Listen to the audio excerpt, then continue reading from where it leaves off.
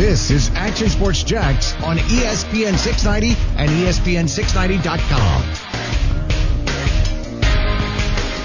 Damn it, Jags. Way to ruin my holiday season. Gosh. Ooh. I can't sugarcoat it anymore, man. I'm in a bad mood. I was ticked off, and it's all selfishly related. I've been doing this for 12 years around here. 12 years. And we've had 1 year in November and December that have been meaningful. I'll actually give you a rookie year meaningful nature. Thanks, 2010, man. all right? Appreciate that. 8-5. That was kind of fun, and then you guys choked. We're in the playoff hunt. But after that, there's been nothing. So I'll say 2 out of 12 years. And November and December are miserable. And now with social media, I got to live through fire everybody, get rid of everybody. We're never going to be good. We're Jacksonville. Yeah. These are the Jags. And you know what? They're probably right. That's the biggest point, Brent. Is that they're probably right, aren't they? I went to lunch with my family today, and Kaylee asked if we could move. Oh, jeez, it's that bad. I'm not kidding. Kids want to get out of town. She said, I want to root for a team that's going to win. Well, try being in Cleveland for the past 2 decades and see how that treats you. Well, we're not moving to Cleveland. Okay, there you go. So I asked her where she wants to go. She said maybe Baltimore. The power of Lamar Jackson. This might make you feel good, though. So I was out. I come home and I asked my girlfriend, I'm like, hey, how are the Jags doing? She says, they're going to lose the game. And this is like at halftime. And I'm like, why is that? She's like, they have over 100 rushing yards. Brent said if they go over 100 rushing yards, the Jags are going to lose. So at least my girlfriend's listening. There you go, Nicole. I love you. I'll tell you what, man, there is nothing more frustrating than watching that game in a car when you're driving back from Kentucky, and my kind wife was driving for me so I could analyze the game and everything. But there is nothing more frustrating than being in that car and wanting to just weave a tapestry of curse words that I can't because my son is in the back wondering why aren't the Jaguars winning, and I want to tell him, I mean, son, where do I start? You know, and I'm trying to say it as calm as possible, but it was not good. It's not good, and there's a lot of things to talk about. It was just an awful day, really, if you think about it. Again, this is all about me right now. Okay. And I do my picks, and I'm leading the pool by a couple of games. And we just picked 6 games a week. And I've got the Chicago freaking Bears who can't kick a field goal and then don't even try to run a field goal. And then on top of that, my night ends with Jalen Ramsey being interviewed like he picked the ball off 3 times. I mean, come on. He finally had a pass defense in the first time in a month, and they interview him on NBC after that. Are we bringing emotion into this, Brent? Are we bringing emotion back into the show here? I knew that. I figured Ramsey was going to go for 3 picks the way that day was going. He's not here anymore. It's going to be okay. And he did take a dig, by the way, at Jacksonville, as he and Allen Robinson said, are in better spots and good positions. I'm not so sure Allen Robinson feels that way because his quarterback sucks. Yeah, but at least I think for the future going forward, there's some stuff in place. Right now, I look at this Jaguars team, and I don't know where you would start, Brent. I mean, I kind of know where you would start, and I want to break it down because I'll be honest, I was supposed to do my 3 observations from the game, and I didn't do it for 2 reasons. Number one, because I was so frustrated watching that game. I didn't really want to get on and just speak negative because I wanted to let my emotions subside a little bit before I come at this conversation, calm and collected. But number 2, we also didn't have a lot of service, and I kind of need Wi-Fi to upload it to YouTube, so it wasn't going to happen anyways. Yeah, we'll get into your accolades a little bit later, but I'm not starting there. I'm too angry. Oh, no, I'm not talking about that. I know, but okay. I want to at least salute you. That's not a big deal, man. But it's all good. I've got 2 overall thoughts here. Well, really a third.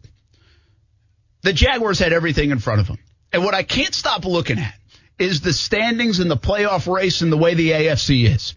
Because let's just take the AFC South, for example. We knew these 2 weeks were huge. Like, you could go back to April. I remember doing a report at the Wall That Says It All with the schedule that was just released in April. And we looked and said, Houston and London, at Indianapolis, at Tennessee. A 3-week stretch with a bye mixed in. This will make or break the season. Said it in April. Well, when we got to this point, it was 4-4 for the Jaguars, going to London against Houston, a critical game. They were awful. They lose. Yet, with all that going on, they have a chance against Indianapolis, where if you just come with me for a second and look at the standings the way they are, with Indy and Houston now 6-4, Titans 5-5, and the Jags 4-6, and then everybody else bottled up at 6-4 and 5-5, pretty much in the chase for the wild card. If you come with me there and just imagine for a moment, just imagine for a second, like you have Disney Plus or something, okay, that the Jaguars won that football game. And they now are 5-5, along with the Colts and the Titans, and Houston sits at 6-4. How different this would be, how different this would feel. So basically, even if they just won one of these two games the last couple of weeks, they'd be right in it. Now it feels like they're 2-8 and have no chance. And it's not true that they don't have a chance, but we saw what they looked like the last 2 weeks. They have no chance. They're not a good football team. What they've proved to me over the last 2 weeks is they're not a good football team. So it starts there. Then my other prevailing thought is Doug Marrone. And while everybody wants to fire everybody, I'm not getting to fire everybody time. It's only mid-November. And every time somebody loses, it's fire everybody. And you might be right. And by the way this is tracking, they are going to fire everybody. We knew that would be the case. If they don't make the playoffs, or if they're not looking at least good going toward the end of the year, they will fire everybody. We can talk about it. But that's not my thought on Doug Marrone on this Monday.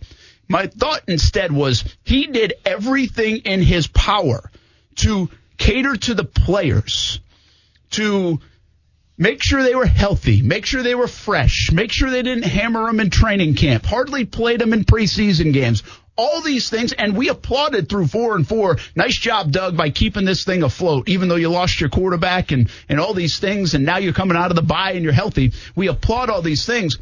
And the players, how do they respond? They can't make a tackle. No, stop. They give everything up. They give 264 yards up of rushing. Oh, no, you're going to talk about coaching. Stop. Taven Bryan, fall on the football, and players stop at 3rd and 19, and that game might be different. That's a coaching thing? Fall on the football when you get a if fumble we want to talk there? about players, I'm going to call it Avery Jones. I'm going to call it Taven Bryan. I'm going to call it Miles Jack. I'm going to call it both safeties. I'm going to call it both corners on defense. And then I'm probably going to have to call it Calais Campbell for missing the tackle towards the goal line. I'm going to call it the entire defense. And if we're calling everybody out, then I'm going to call it Nick Foles. I'm going to call it Leonard Fournette. And I'm going to call everybody on the offense out. So, yeah, let's go ahead and call every single player in that locker room out. And let's just say, for instance, that the coaches were right and the culture is right and everything. So it's every player on that team's fault, but it's not the coach's fault. I got a question for you. If I was to say the Dallas Cowboys, the Buffalo Bills, Indianapolis Colts, New England Patriots, San Francisco 49ers, Baltimore Ravens, Pittsburgh Steelers, what would you say? Pretty solid teams. Could make the playoffs. Could make the playoffs. What all those teams have in common? Do you know? They're tough. They're tough, and they've all won after their bye week. Do you know why? Because they have good cultures in place. Or they didn't play in London, because nobody who played in London won after their bye week. Okay, well, there you go, too. I'm just talking about the culture right now, Brent, because we can go ahead and blame the players all you want. But to have the whole team play like they did, that's not on the players, man. That's all on coaching. Do you want to know what kind of team you have? Watch how that team comes out after a bye week. Because guys go on vacation. Guys take some time off. It's the coach's job to wrangle them up and get them motivated to play. I didn't see a motivated Jacksonville Jaguars play against Indianapolis. And we can sit here and say, well, Taven Bryan should have made this play. Yes, he absolutely should have dove on that football. There should have been a lot of plays made in the field, but the difference is that there weren't plays made in the field. No. And it's an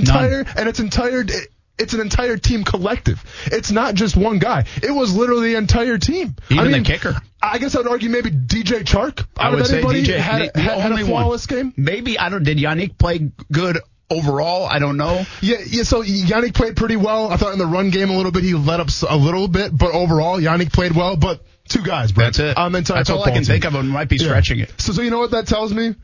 No, I'm not going to point the finger at the players, and go ahead and call me biased all you want. That's fine. Oh, no, you're like everybody else. Everybody likes to point the finger at the coaches. Okay, well, maybe it does fall on the coaches then. Maybe it does fall on the guys that are required to get a team ready, and that team that performed this past Sunday was not ready. Well, and listen, I wasn't completely done with my thought, because here's what happened. Early in the year, Doug Marrone said, this plan is either going to work and I look like a genius or I look like a dumbass. And right now, he looks dumb, because he changed his whole philosophy of being tough, and that leads into my third part of this, my third overall thing. And don't get me wrong here, former player, because I would never do this, and I respect the heck out of guys that play this game.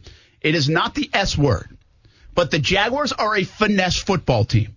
Okay. There's a difference between being S word and being finesse and punching you in the mouth. And when they play a team that wants to punch you in the mouth, they do not do well.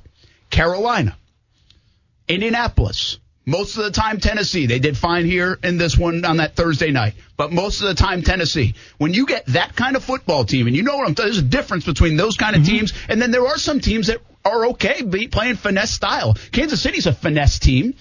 Yeah, but they're not good on defense. They're not good on defense, Yeah. but they'll outscore. Yeah, but sure. I'm not just talking defense either. The whole team. I'm talking the offense too. Sure. And I'm talking the offensive line that couldn't block hardly anybody yesterday, and that you don't have the men. You go into that football game thinking we can't beat you because we're not tough enough. We're not physical enough. So we have the second or third leading rusher in the AFC, but we don't think we can run the football against you. So we're going to throw it 47 times and run it 9 times with one of the best backs in the NFL in 2019. You know why? Because we just don't feel like we're tough enough. I mean, to me, that is on the coaching. That is on the way this whole thing shook out, because that's not how kind of Doug Marrone does business usually, and we said that countless times. This was a reversal of Doug Marrone, that tough guy, offensive line guy. He flipped it around for the players, and that's where I say the players didn't pay him back. They haven't. This was the time to pay him back for the players, and they didn't. You know, they were all over Doug, loving Doug, all that kind of stuff up until now, because they're 4-6, and it didn't pay off for him. So it blew up in his face these last 2 weeks. This was the critical stretch of the season. Everything they tried to do, be healthy and all this stuff, they just played a team that looked like a 4th preseason game roster when it comes to guys on the outside at wide receiver and guys in their defensive backfield, and the Jags just got crushed by that 4th preseason game roster yesterday in a game that was critical to their success. And so I don't necessarily disagree with you. I do think it comes back to that whole philosophy. It blew up in his face. It was wrong, and now it's not working, and pretty much the Jags are done. Yeah, there you go, man. You pretty much said that. Pretty much the Jags are done. And listen, there's a lot of things to talk about. One of my biggest takeaways, and I get it. I mean, people want to jump the gun on Foles now and say, get him out of there. I was one that wanted to play Minshew. I'm not going to say I told you so, because let's be honest, I'm not sure how Minshew would have did against the Colts in general with that kind of game plan. But the game script on offense, John DeFilippo's plan against the Colts was obvious. He was going to beat you with Nick Foles. Nick Foles is going to get the job done. Not the offensive line run blocking, not Leonard Fournette, who's one of the best backs in the league. The plan was to let Nick Foles beat the Indianapolis Colts because they had confidence in him. My question to John DeFilippo. They took 2 weeks to try to figure that out, by the way. My question to John DeFilippo is, if that was the game plan, you're going to let Foles, try to beat the Colts. Where was that game plan with Gardner Minshew then when he was trying to audition for the starting quarterback spot? Why didn't you put the ball directly in Houston against the Houston Texans? Why didn't you put the ball in, Minshew's hands and see if he can handle it or not? Because what you did was you ran the ball, religiously in the first half, got stuffed, and then all of a sudden you had to rely on Gardner Minshew in the second half to get garbage time, and obviously you made some mistakes. But my point is, so you didn't have that much confidence in Minshew when he showed you a lot, but you're going to have supreme confidence in Nick Foles now going forward? Good luck with that. Yeah, it didn't work, and it was a terrible game plan. It was just an awful game plan, and we have applauded John DeFilippo a lot this year. Oh, Ben, I've been the first guy leading that campaign. I've said he's done a fantastic job. But yesterday reminded me of why him and Mike Zimmer didn't get along in Minnesota. And to be honest with you, I can't imagine this sits well with a guy who likes to run the football and Doug Marrone. Yeah. I mean, it reminded me of the London game last year when they threw with Blake Bortles 30 times in a row with Nathaniel Hackett, and that was the beginning of the end for Nathaniel Hackett. Todd Washington's getting crushed today. Probably should. You can't give up 3 games in the NFL at 200-plus yards. I haven't started with him yet. I got enough to say about him as well. But John DeFilippo probably not getting crushed enough for 47-9. 47-9. 47 passes and 9 attempts. Are you kidding me? In a game that was 10-7 at halftime. It says a lot. 10-7. And it says a lot what he thinks about the offensive line then. If you're only going to run the ball 9 times a game, what do you think if you're an offensive lineman right now? I got a question for you about game plans, and we'll talk about the defense. Your calls are welcome. Star 690-904-362-9901. It's all on the way on a miserable Monday on ESPN 690. Yeah, I mean, obviously, second drive we went down and we were able to execute a play that, DJ did a nice job of running his route and, getting the ball in the end zone. And then after that, we just didn't execute. They obviously Indianapolis Colts played a great game today. Their defense did a nice job on us. It's as simple as we're going to watch the film, we're going to critique ourselves, we're going to improve, and we're going to do all that in the next 24 hours, and then we're going to move on because, that's life and that's football, and that's just sort of how it goes. Oh, they live in a different world from us. That's Nick Foles, and they got to say it. I get it. I know it. You got to stay tight in there and keep everything in the walls, and you're a professional and all that stuff. I understand that. So while other people will hammer Nick Foles post-game press conference, and I'm just not doing that. I mean, what else are these guys supposed to say? I thought Calais Campbell, you'll hear from him a little bit later. I thought he was a little bit more poignant in his thoughts. Doug Marrone, I think, was a little bit more pointed in his thoughts at times yesterday after the game. But there's so much to get into here. The crazy thing is the Jaguars took the lead. I think the big deal, we said this a little bit, can he dictate play, right? And in the second series, that first one got derailed by a hold. Second series, they go down and make some plays, and DJ Chark catches a touchdown pass. You got a 7-0 lead on the road. I mean, I'm feeling good right now, man. Mm-hmm. Like, the Colts are not that good. Like, they're just not that good. Jacoby Brissett's a guy. Yeah. He's a guy. That's it. Their receivers are Marcel Robinson, he says he has great hands. He might have been able to play for Indianapolis yesterday instead of shoot that game in Indianapolis. I mean, that's who was playing. They had all undrafted guys. And Marlon Mack, nice job. But their offensive line is good. We knew that.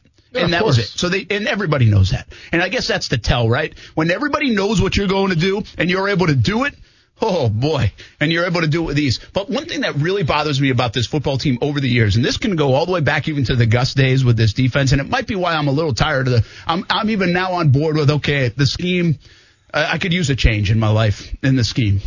Sure. But when you take the lead, or when the Jags offense has struggled so much over the years, but when you actually show something on offense, I'm going to go back and research this. How many times after the Jaguars have scored, the Jags defense has allowed the other team to go right down the field and score? And they just can't keep the little momentum that this offense sometimes can gather. You want to play from ahead. They gave you the lead. And then you just let Marlon Mack go down for 61 yards, and the touchdown run was ridiculous. Not that it was ridiculous in talent, and I'll give him a hat tip. It was ridiculous in not stopping it more than anything else. Guys with no gap discipline, guys missing tackles. It was Carolina times 10, because with all due respect to Marlon Mack, I think he's a decent running back. He's got a fantastic offensive line. We talked about that the entire week leading up to this game, but he ain't Christian McCaffrey. And me personally, I'm tired of seeing running backs play the Jaguars and make an entire highlight film of the season just on one game. Dude, Jonathan Williams had 1 yard coming into the year. I don't know who Jonathan Williams is. But I think that's his name. As bad as that sounds. No, I mean, he had a great yard. Game. Yeah. 1 yard. Mm-hmm. That's embarrassing. I mean, that is embarrassing. It's hard to be a Jags defender today, and we're going to get into the coaches and all that stuff. But we have some folks on the line, and we always welcome your call, star 690-904-362-9901. Ryan jumped in, wants to talk to Nick Foles a little bit. What's up, man? Hey, guys. Thanks for having me on. I just want to give you 3 points on how this all started early on. Number 1, we gave a backup quarterback $88 million. Number 2, we gave Miles Jack an extension before Yannick and Ramsey, which is mind-blowing. And then you got Nick Foles in the press conference acting like he didn't even care. If that was Gardner Minshew, he would be heated.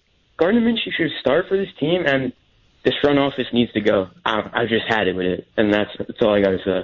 All right, thanks, Ryan. You brought up some points that will bring up segments on the show today, of course. But the one thing I do want to be a bit careful of, because I want to at least try to be calm, cool, and collected here, and even though I'm even a little pissed off at the Jags, again, more selfishly because this next 6 weeks is going to suck now in Jacksonville like it usually does. But I'm just I get what you're saying about Foles, and you might be right about Foles. Mm.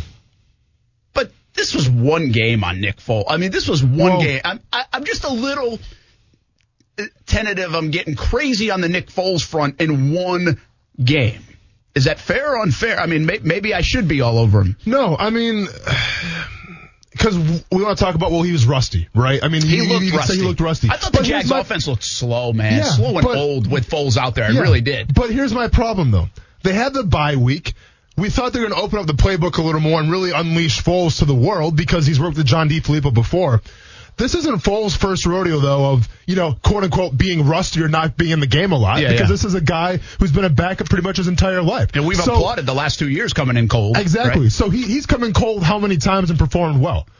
Well, that was a horrible game yesterday. And if you look at his stats, well, it wasn't that bad, right? Well, no, because a lot of that was garbage time. If you want to say Foles had a good game yesterday, then go and say Blake Bortles had a good game a couple years ago when the Jaguars were really stinking. If you got to throw 47 times, throw for 400 yards, and then I'll give you a good game. So, anybody throws for 300 yards if you're throwing 47 times. But to try to, get back to the point of the caller, though, saying that, he's a backup quarterback for $88 million. Yes and no, because at the time, I think we all agreed, or at least I think you did as well, where it was the best option. You were going to go draft Haskins, because guess what? Haskins right now isn't playing that well in the NFL. Okay, so how confident would you be with Dwayne Haskins right now as your starting quarterback? Yeah, and tell on yourself a little bit, because there's a lot of people that call, listen, whatever, around draft time that wanted Haskins. Yeah, so there you go. And Haskins doesn't look like he's going anywhere. Spoiler alert, Joe Flacco, probably not the answer either, right? So the options were kind of, they weren't there. I mean, you didn't have too many options to go after. I think the Jaguars at the time went after the best option. Now, will it pay dividends? We still don't know because we haven't seen a big enough sample size yet for the Jacksonville Jaguars. But despite that sample size, Brent, we have another option now in Gardner Minshew. That came out of nowhere. So there's always that in the back pocket, too. Yeah, I think there's so many more pressing things than the Foles thing right now, at the immediate. I think that we need a bigger sample, and you guys, you might be right. Yeah, everybody says the Foles thing and play Minshew. You might be right. But I saw Minshew play horribly in a game they needed to win against Houston last time. It scored 3 points. This offense has essentially scored 10 points in the last 2 games in must-win situations. The difference is at least Minshew was moving the ball up and down. But they also handed the damn ball off to the running back. And a lot of folks did say when we said who else didn't, everybody played bad, said, well, Fournette hardly even played, so how can you say he played bad? But he had 2.8 yards per rushing, so that's not good in my book. It's not. I mean, I actually thought he was dancing a little bit and not really going downhill at times. But it wasn't enough of a sample. I'm not killing Fournette today. Give him the ball. I want him to get the ball. For sure. By all means, give him the rock. But, hey, you had, 7, 8 chances to run the ball, and you're averaging 2.8 per carry. That's not good. I mean, I don't care if your offensive line wasn't blocking well, if the holes you didn't see them, whatever the case is. 2.8 is not good. That's not good for any football team. So don't tell me I can't blame Leonard Fournette when I absolutely can blame Leonard Fournette. But Fournette and Foles, I still think that the offensive line looked like it wasn't tough enough. Even when Foles threw the touchdown pass, that drive, when he did complete passes, you could tell it was about to be a long day for that line. They were collapsing. They were getting pretty close in Indianapolis. Yeah. And luckily he was able to get it away at times. But it was just, they got beat up in the trenches, man. You can't win football games at any level if you get beat up in the trenches. Dude, but I'm not surprised though, Brent, because I sat here and said, if it was, I distinctly remember having a conversation with you, and I said, if it was 4th and 1, game on the line, Jaguars versus Colts, how confident are you that the Jaguars could run the ball and get that first down? You did say that, and I said I had no evidence to be confident. Yeah. And that answers your question right there. Yeah. Where if a team knows you're going to run the ball and you can't push them back a couple yards, then you're not a good offensive line. And I don't know if John DeFilippo right now realizes that, because I was under the impression, and I even said this on the show too, I wanted to see him pass the ball more to set up the run, right? Well, you could argue like that's what they did yesterday, but there wasn't enough running. And Ryan, we'll get into the Miles Jack part of this conversation, because I'll tell you what, Austin Lane has been right about one thing on this entire show. We've been doing it for 10 months. He hasn't been right about anything else. Nothing else. It has been a lot. But he has been right about the Miles. I thought of you a lot yesterday. Oh, yeah. I mean, you're welcome. And I appreciate it. I was just always thinking about you. Did I want to go on Twitter and kind of gloat a little bit? I absolutely did, but I was staying humble, and I was waiting to talk about it today. But it's not where Ryan took us in terms of being paid necessarily, although that's part of it. It's got something to do with it. It's also not necessarily about him playing poorly. It's about where he's playing. Yeah. More so. So we'll get into that side of it. What was the third part of Ryan bring up? Foles. You remember? Foles, sorry, man, we got into Jack, it. We'll get into it. Anyway, we got Pat on the line as well. We want to talk a little bit about the Jags' future, which right now looks certainly doom and gloom when this coaching staff and maybe even front office. What's up, Pat? Hey, guys. First, I just wanted to say I love the show. Y'all's dynamic is great. I've been watching pretty much since y'all started, and it's awesome. Appreciate it, man. Thank you. I just want to say the interview with Fournette after the game and seeing how frustrated he was, I do not blame that guy at all. He come out of the bye, he's healthy, he's a workhorse. Fournette's not one of those guys that just blows you up in the first quarter. he's one of those guys, he's a cowbell. You keep giving him the ball, he's going to blow you up because he's going to outstrength you. He's going to outlast you. I thought it was embarrassing, the play calling. Also, I think Foles, I want to give him one more game, but if he looks like that this upcoming game against the Titans, I say Pitt Minshew in there. That's your future. Thanks, guys. Hey, thank you, man. Appreciate it. Thanks for listening to the show. And by the way, not afraid to tell you, you've been watching on some of the video feeds. We went over 1 million views on our video feeds on Friday. So thanks for checking those out. And we appreciate you checking out the show. Just the beginning, hopefully, for Action Sports Jacks on ESPN 690. You know, he's right. And before we get to a break and when we'll come back, we got to talk about the defense. We will. Yeah. But more on DeFilippo right now. Everybody loves talking about the offense. I just don't understand the game plan of saying that we are not good enough. And they kind of did it against Houston, too, in London. And they just said, we're not good enough to do this. We're afraid of this. And it felt that way against Houston, remember? Yeah. They were afraid. They were afraid of their own trenches. I mean, you can't play this game scared. You can't play this game with one plan and that's it and blow it up. And if it doesn't work, well, we just throw our hands up. It felt like yesterday the Jags had a game plan. And if it didn't work, well, they were going to get blasted like they did. And if it did work, it was going to be like, hey, we're geniuses. This is great. You can't play football that way. You can't do that. I mean, the broadcast was talking about in their production meetings and everything else that they said they were going to throw it. They knew it all week. They were going to throw it and not try to run. Which I thought was a little gamesmanship, possibly. But no, I mean, it turned out to be the case. It ended up being, I mean, that's exactly what happened. Again, Austin, this wasn't 14-0 early. Right. This was 10-7. This was 7-0 Jags. This was even 17-7. You can still run the football with 23 minutes to go in the game. Yeah. They never tried to use their best offensive weapon in Leonard Fournette. Well, and I completely agree with the call-up, because if you watch the press conference after, obviously he's upset, as he should be. Now, yes, I'm critical because he had, 8 carries, 9 carries, whatever it was, for 2-point-something yards. That's not good. But to I guess to the caller's testament here, that's not Fournette's style. Fournette needs the ball, 25, 30 times a game, and maybe one of those or two of those plays, he's going to break out for that long game. And that can completely turn the momentum of a game. And they didn't even give him a chance to do that. Especially like you said, Brent, the best player on your team. I think it's a debate between him and DJ Chark being the best player on the offense, but it's a horse apiece. You know what? And if I'm picking the horse apiece, I'm taking Leonard Fournette every single time because you're running the ball. You're imposing your will on the defense. You're imposing your will on the defensive line, and you're gassing them out a little bit. You're tiring them down. You're wearing them out for the fourth quarter, and you're dictating the clock, which is so important because I've said before, you can't get into a bunch of firefights with teams. I don't think you have the offense to do it. So to only give the Fournette the ball, 8-9 times, like I said, it's absolutely baffling to me, and I don't get it. It's unbelievable, this offense at times this year. I can remember some times where it's like, wow, this offense looks like it's pretty good.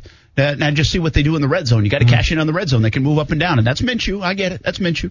I think, by the way, that was Ryan's last point. It was Minshew. Go back to Minshew. Yep. And again, I'm not ready to get there just yet. I don't think that's really fair to Foles. I mean, to come in one game and boom. But you all might be right. I'm just saying. Like the last caller said, though, Brittany, so he wants to see one more game with Foles, and if he does bad, I assume, against Tennessee, then he wants to see Minshew back in. Hey, there's one way that we can figure out if the Jags can fix the red zone coming off the bye. Get to the damn red zone. We got to take a break. Speaking of the clock, when we come back, this defense, they can't. How do you give up that many rushing yards to the Indianapolis Colts? How do you give up 200-plus rushing yards 3 times so far in 10 games this season? Back-to-back games now, when it all is on the line in your season. And the Myles Jack topic is a really good one. Why did he get paid? And why is he maybe playing middle linebacker? We'll talk about it next on ESPN 690. Your calls welcome. Start 690 904-362-9901. Miserable Monday continues. Hats off to Indy. They got after us pretty good. And I told the team that we practice well, we prepare well, we don't perform well. I'm responsible for penalties. I'm responsible for the way the team plays. I'm responsible for how they get ready to play on Sunday. And I've got to do a better job of getting this team ready to go. And we tried, stop the run a couple different ways, and we weren't able to do it. So we've got to take a good look at ourselves and figure that out. And then we got to figure out this third down where we can keep ourselves on the field and make some plays. Screw Indy, Doug. They're just average. But the problem is the Jags are worse than average. They win in the trenches, Brent. Brent Martineau, Austin Lane, on a Monday edition of Action Sports Jacks on ESPN 690. Coos here as well. We'll hear more from the Jaguars and just the fallout from a disaster yesterday and 2 games of missed opportunity over the last 3 weeks now, which changes the dynamic of the season, no doubt. I'm actually afraid of what might happen in Nashville on Sunday. We can talk about that as the week goes along, but I can picture Derrick Henry like in his bulldozer right now. Like I think he's driving a bulldozer to practice. Like, yeah. I don't even want to think about it. And I like Derrick. But yeah. And listen, I know you're not the biggest Titans believer, and I get it. And I haven't really sang their praises, but I've said they're a different team since Tannehill came along, and I'm still going to stick by that. And now they got Corey Davis coming back. You got Delaney Walker coming back, and obviously that run game. Yeah, it's going to be a hard game to win in Tennessee. And with what I saw after the bye week against the Colts, why would anybody think right now, if you're going to put money down, why would anybody think that the Jaguars could beat Tennessee at Tennessee? It could very well happen because it's the NFL, and I get it. It's a week-by-week basis. But going off what I saw last week, it's hard to come, to say that's going to happen. Yeah, I don't think so. All right, let's get back to the problem at hand. That is the defense. This is, again, you asked me about those teams earlier in the show, the Ravens, the this, the that, and the Titans, and there's a toughness about them, right? And I feel like, when Jack Del Rio was the coach, there were times where there was a toughness about the Jags defense. There was a toughness about the team, Brent, in general. The team, yeah. Let's say the whole team. With the late Vinny Manawai and guys like that. Yeah, you're right. Yeah. Mojo running the football. Heck yeah. I get so conflicted talking about this topic because there's a huge difference between saying you're not tough, like you're soft, you're that. But there are styles to football teams. And it's not – you can be a tough football player, but your team might just still be kind of a finesse team. Yeah. And I think the way the Jags started making explosive plays on both sides of the football in 2017 made them into this finesse team on both sides. I mean, Telvin Smith made a ton of plays. They're more – well, you say on defense especially, you can call a team finesse. I call them speed. Fast. I say they're fast as opposed to physical. Okay, that's fair. Yeah. That's probably a better way to put it. Yeah. So fast, and Telvin is that, right? Oh, correct. Again, Telvin's tough. He plays football. Yeah. But he's not tough like 260-pound linebacker guy tough. He's not going to knock you into next week. In fact, he'll miss a few tackles, but he'll also pick off a pass and run it back the other way. I'll tell you what, too. There's a play on the backside. He's going to chase it down and make that tackle as well. Excellent point. So that's the difference. Right now, the Jags don't. The problem is if you're not going to be physical, you better make the fast plays, right? Yeah. So, if you're going to make a ton of plays, you can give up some of the physical nature plays and miss some tackles here or there. Telvin Smith was making a living doing that. He earned himself a big contract doing that. The Jags defense was doing that. I think actually to a degree, this is going to sound bad too. I got to be careful here. Yannick Ngakoue is a fast football player. Right? Yeah. Now, again, there can be a toughness about him, but if you had to pick one, physical or fast, I'm going to say he's a fast football player. Is that accurate? Absolutely. Especially as a pass rusher. He's fast. So, and that's why he makes the splash plays. Correct. Look at his stats. He's now the second leading sack man in Jacksonville Jaguars history. Crazy. Are you going to pay? I don't know. I was looking at my sign. Where's the sign? Pay on. Yeah, I said I'd probably pay him now. But I tell you what, the front office and everybody, and Shad Khan and everybody else, they have no choice. They have the way this stuff has gone over the last however many years. If he wants $200 million, you better pay Jan. Yeah. I mean, they have no choice. You cannot tell this, and it's not even about Yannick Ngakoue. It's about the fan base and everybody else. You better pay him and keep him here. He is the second most. That's right. He is the second most prolific pass rusher in the history of your franchise, and he continues to make big plays. That was a game-changing play potentially if Taven Bryan falls on it, or if he does essentially scoop and score it. Yeah, didn't happen, but he helped make that play that could have been a game-changing play. So I guess Marcel Darius, do they miss him that much? Is Marcell Dareus that big of a factor on this football team? When I said listen, I'm a big Marcell Dareus fan, and he may not have shown up in the stat columns with tackles for loss and sacks, and I really don't care what Pro Football Focus says about Marcell Dareus. All I have to go off is what I've seen on film. And what I said on film, and it's one of the promos that you guys use for me when we come into the show, I think he has one of the best first steps in the NFL. Yeah. I think he has some of the quickest hands in the NFL, and they absolutely did miss him. You know, and then the whole theory behind it was, well, Taven Bryan's starting to surge now, which he is. Taven Bryan's playing better football.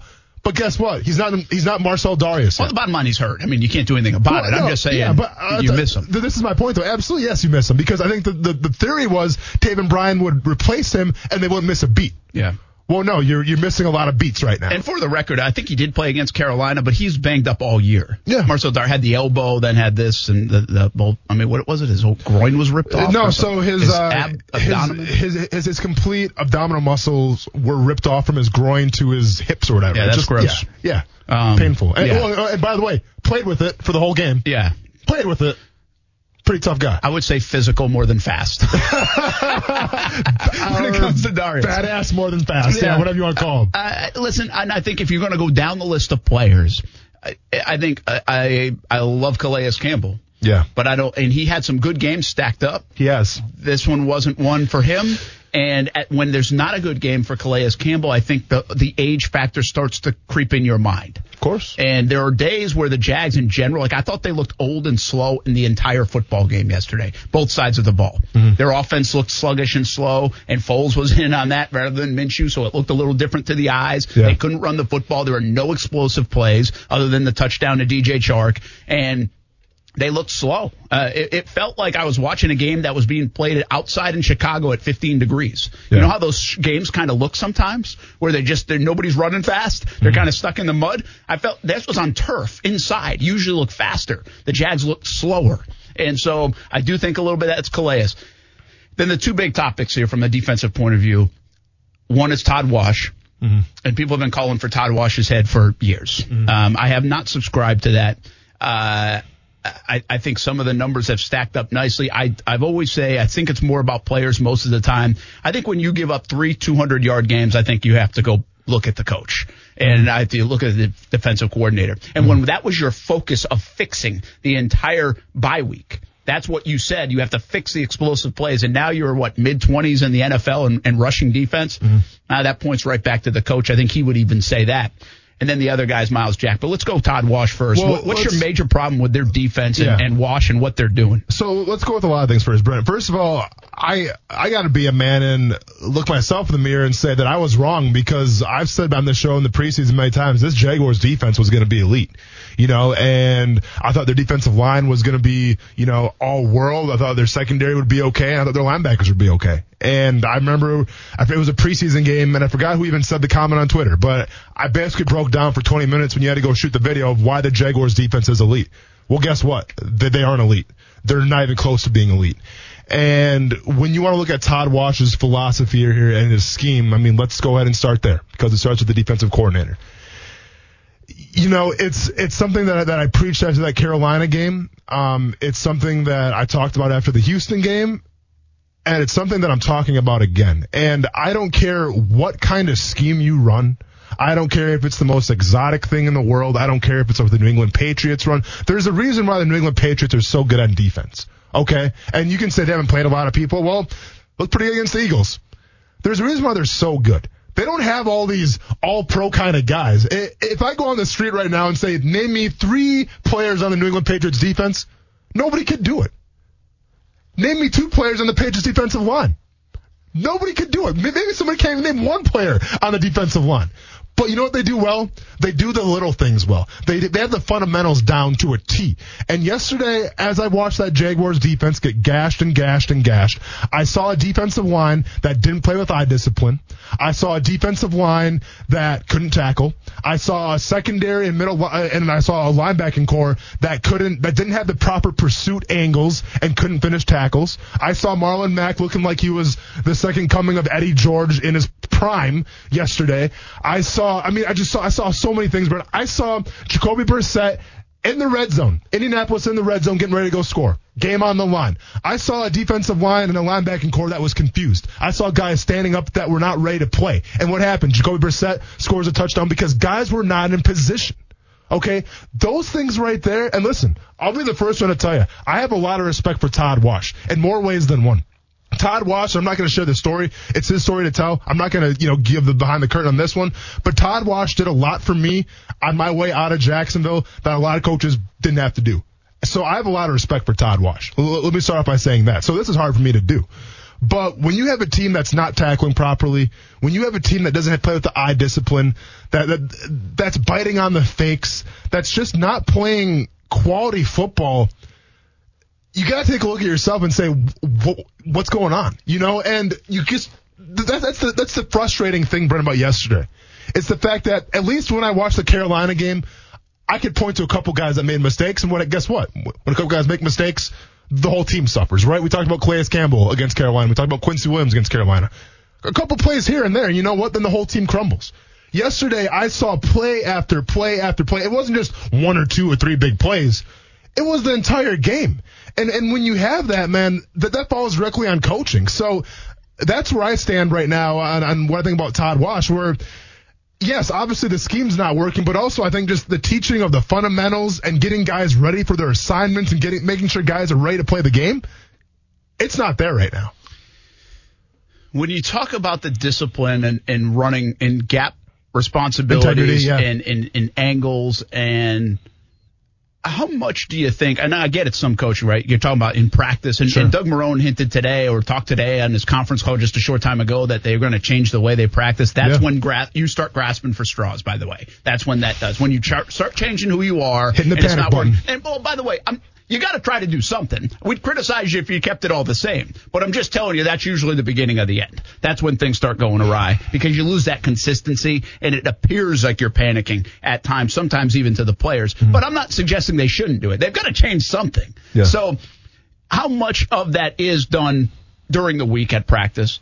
And how much is that just guys being, for lack of a better term, dumb football players or not focused football players? I mean, they've played this game for a long time. See, this is where I always go back to, I'd say this in all sports, right? My thing that I hate the most in sports is when us as commentators will say on a freshman kid, right, that maybe he has clock mismanagement at the end of a game in a 2-minute drill. Sure. Or a kid playing baseball doesn't tag up from third base on a sac fly. It was that's a freshman mistake. It's a freshman mistake. You've been playing football and baseball and all that stuff since you were 6. That's not a freshman mistake. Yeah. That's playing the damn game the way you're supposed to play the game. That's focus. That's not good sports IQ. That's not, I don't put that on coaching if a kid messes up like that. I just say, dude, stay focused. Know what you're supposed to do. Think a little bit. That's part of being an athlete. So how much is that? I don't understand where the divide is sometimes, and I know everybody says, it's the coach, it's the coach, it's the coach. I just don't always jump on that ship all the time and say, yeah, sure, is it some? It can't be 100% the coach. Two things.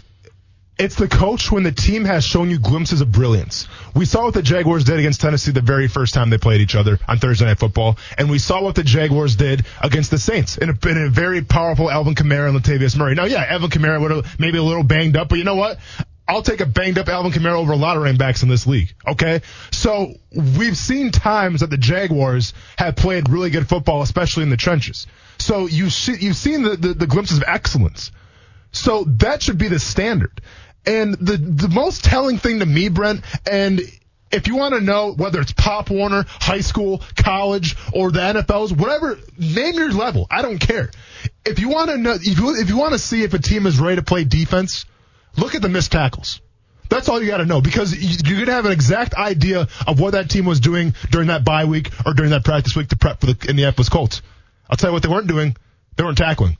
They were not practice tackling because teams that practice tackling, that practice the fundamentals, they don't have all those missed tackles.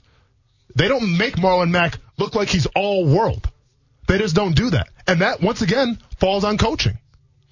Yeah, and, I don't – you got one thing about the bye week. Bye week is for self-scouting bye week is not necessarily for extra practice, right? No, I mean, correct. I think there's a misnomer out there that everybody stays in the building across the league and practices extra days. That's not necessarily the case. You're absolutely right. But one thing about Jack, and I'm not trying to compare coaches here, but with Coach Del Rio, and you can say he was a good coach or a bad coach, what do you want to say? I got a lot of respect for the guy. The one crazy thing with Jack Del Rio, man, we had our bye week and it was, it was gravy. It was a good time. But when we came back from that bye week, man, it was like coming back from spring break in college, coming back from spring break in Panama City and going to winter conditioning. Like, it was just get ready because we're going to work now. Because you guys had the break and now we have to reacclimate ourselves to being physical. We have to reacclimate ourselves to, knowing how to tackle. And I saw a Jaguars team on both sides of the ball that was not reacclimated to playing football. I think when we write this book on this season, I can't get over the fact that I believe, and we'll dig deeper into this, but that Doug Marrone did everything he could to protect the players, help the players this entire last few months. Yeah. And it backfired on him. Yet we have those conversations is you got to respect the player. You got to trust the player. You got to do that. Well, what if, I'm not saying Doug's responsible for taking that tack. Yeah. Because it didn't work. Yeah. So he shouldn't have done that. Yeah. But, man, you got to pay that back at some point. But here's the biggest thing, too, Brent. Like you said, the whole purpose of a bye week is to evaluate what's going on, the pros and cons. You knew that Jaguars are vulnerable on the defensive line of not having fundamentals. Well, guess what? They still don't have fundamentals. So who does that fall on? Well, how much falls coaches and how much falls on the middle linebacker? Miles Jack conversation next on ESPN 690. It wasn't us, it was, and it's a crucial game in a situation where, we come a division game on the road, so it's going to be tough, it's going to be hard, I knew it was going to be a very tough game because, they have a really good defense, they're playing good ball, and fighting for the same way we're fighting for them. So you knew they're coming out and play good ball. It's just, we didn't play good enough, we had our moments, but it was just, they beat us, we got to wear it. I gotta wear it. We gotta all wear that one. I don't even want to think about wearing next week's. I'm wearing it, man. Feeling like I'm rocking a tight ass turtleneck right now, but I'm wearing it. And I don't look good doing it, but I'm wearing it. Brett Martineau, Austin Lane, Coos back here on what is a miserable Monday in Jags land. Very constricted right now in this turtleneck, Brett. Without question. All right, we've been teasing it for really the last half hour. Sorry, there's so much to get to. We're going to keep. Listen, we're on Jags. I mean, we talk a little bit about Tua, I think, a little bit later, and some of the things happening in college football, but we got all week to talk about that too. We're talking Jags, and there's a lot of emotion in this room and across the city right now if you're a Jags fan. So we have to get to Miles Jack. Miles Jack, listen, I've been wrong on Miles Jack so far. I thought, first of all, I'm going to go back and tell you what I thought. I try not to do this just when I'm right. And I don't think that happens a lot or enough. But this one I've been wrong on so far. The evidence shows I'm wrong. Go back to that draft in 2016. I was there in Chicago. Jalen Ramsey ends up going in the first round. The big story is about Miles Jack's knee. And I said, I think Miles Jack is the best player in this draft. I really did. I thought he was the best player in the draft, ahead of Ramsey, ahead of Bosa, ahead of all those guys. The quarterbacks that were taken. I thought he was the best player in the draft. Tremendous athlete, dynamic, all these things. And Jags end up getting the second round because of the knee. And really, from a value standpoint, they still are probably winning. I thought it was the pick of the draft right there. And they still are winning on the value of that pick, I think, to some degree. So he plays, and then obviously in 17, he makes the huge plays in the postseason. Miles Jack wasn't down, becomes, and forever will live in Jacksonville lore. And I said that offseason, I said, this guy's about to take the step. He is, the way he played in that postseason, the way he played in that Patriots game, the violent nature, the fast nature, the ability to use that skill set. He is a tremendous athlete. And I said his coming out party is in 2018. And to go along with you, because why wouldn't you think that, right? Because it almost felt like Puz was going to retire. He was going to pass down the torch to Miles Jack, and it was going to be his year. And it wasn't. It was kind of a... Listen, nobody had a great year in 2018, but it was just a whatever year. So I said, I doubled down this year. I said, okay, now he's ready. This is a resurgence. He's a little more comfortable in his role, all those things. Bam, look out. I'm outside of the interception. Was that Cincinnati? Yes. That he made? Yep. Find me another Miles Jack play. We've played 10 games. He plays the middle linebacker spot. Find me another play that I would be like, whoo, wow, 44. I'm probably missing one or two that you can come up with, but you get my point. Correct. And so that's my view on the Miles Jack situation. He said he wanted to be a middle linebacker. Doesn't matter if Telvin Smith's retiring. He wants to be the middle. Remember all that stuff? We got him at the bowling alley that day, right? And he doubled down on that. The Jags doubled down on that. But you all along said this guy should be playing the weak side. Yeah. Because that will take advantage of his skill set, his athleticism, his toughness, his speed, all those things. Yep. I guess you are right, because he doesn't look like he is a star middle linebacker. Can he play it? Absolutely. He can play all three positions. Of course, yeah, because he's that good. He's that athletic. Correct. But is he a star middle linebacker? We're going on 2 years now, and I think the answer is probably not. Did they overpay him? Yeah, probably so. But if you put him at the weak side linebacker, we might find out that they probably paid him correctly. Correct. That's what I'm now wondering. Yeah, exactly. And listen, like, when I was back in the summer talking about this, where I think Miles Jack should play on the weak side, and, then you guys asked him, and he's like, no, I'm the middle linebacker, so I got that kind of laughed in my face a little bit. Okay, Miles Jack's playing middle linebacker. And I'll be honest, I was optimistic because I think Miles Jack is that good. I think he's that athletic where you can put him at safety, and he'll find a way to be successful. But here's the problem, and it's the exact same problem when I brought this argument the very first day I talked about why I wanted Miles Jack to play the weak side linebacker. Brent, Kuz, anybody listening, go ahead and call in and tell me the most athletic guy on defense, and guess what? It's Miles Jack now because Jalen Ramsey's gone. True. The argument of saying the most athletic guy might have been Jalen Ramsey, might have been Miles Jack. Well, Jalen's gone now. So the most athletic guy on defense. Name one other team where the most athletic guy on defense is playing the middle linebacker spot. And I'll go ahead and wait. And I'll probably be waiting a while. Do you know why? Because it's not possible. You don't put your most athletic, freak of nature kind of guy at the middle linebacker spot. Not saying that he can't do it, because, I think he's doing an okay job. But I just see so much wasted talent and potential, Brent. And that's the frustrating thing. And here's the more frustrating thing. I get what Todd Wash, because this is Todd Wash's call, let's be honest here. I get what Todd Wash is trying to do. He's trying to say, you know what? Miles Jack, he's been in the system. He knows what to do. He's the quote-unquote leader of the team. So let's go ahead and put him in the middle linebacker spot. He's calling the plays, yada, yada, yada. But you're trying to revolutionize a position at the middle linebacker spot, but you're playing the same defense you've been playing. So you aren't changing the game at all. You're just trying to change the position. So what's the point of trying to change the quote-unquote middle linebacker position if you have the same exact defense that you've been having for the past couple years? It does absolutely nothing. So, yeah, I think Miles Jack is playing out of spot. I think he would be well-suited to play at the weak side linebacker spot. And here's another thing, too. You said that Jacksonville Jaguars overpaid Miles Jack. Well, I think anybody right now would agree with that, because is he a top 3 linebacker right now in the NFL? That's what he's getting paid at. That's what he's getting paid. And I'll wholeheartedly say, no, he is not a top 3 inside linebacker right now in the NFL. Anybody who's been watching any of the games would agree with me on that. But here's the issue. I think the Jaguars, when they signed him to that new deal, I think they thought that they got him for a bargain. They're like, oh, Miles Jack's going to be the guy. Let's go. You know what? Yeah, sure. Jan should probably get paid too. Jan's a pass rusher. That should be a top priority. But let's go ahead and see if we can get Miles Jack on the low here, offer him this long-term deal, and let's lock him up as a Jacksonville Jaguar. And guess what? They did. Now he's the third highest paid inside linebacker, and he's not playing like it. And you still have Yannick Ngakoue over here making plays week in, week out, playing hurt with a bad hamstring. Try pass rush with a bad hamstring. See how that works out. Not too well. That's okay, though. He's still doing it. Here we go. Another sack, fumble, sack, fumble, sack, fumble.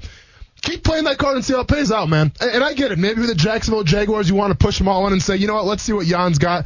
Let's see if he can really put up 10 sacks. We'll see what he's got. Well, right now, he's on pace towards it, Brent. He's got touchdowns. He's got interceptions. He's got a lot of things going for him.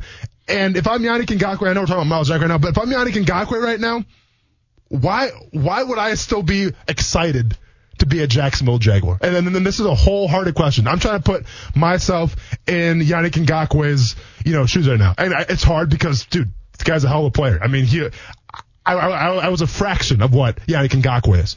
But if I'm Yannick Ngakoue right now and I'm watching how this whole season's playing out, Ramsey going, Miles Jack getting paid, and I'm still over here doing my thing, the same thing that I've done for the past, couple years I've been in Jacksonville and I haven't been paid yet, I'd be pretty frustrated.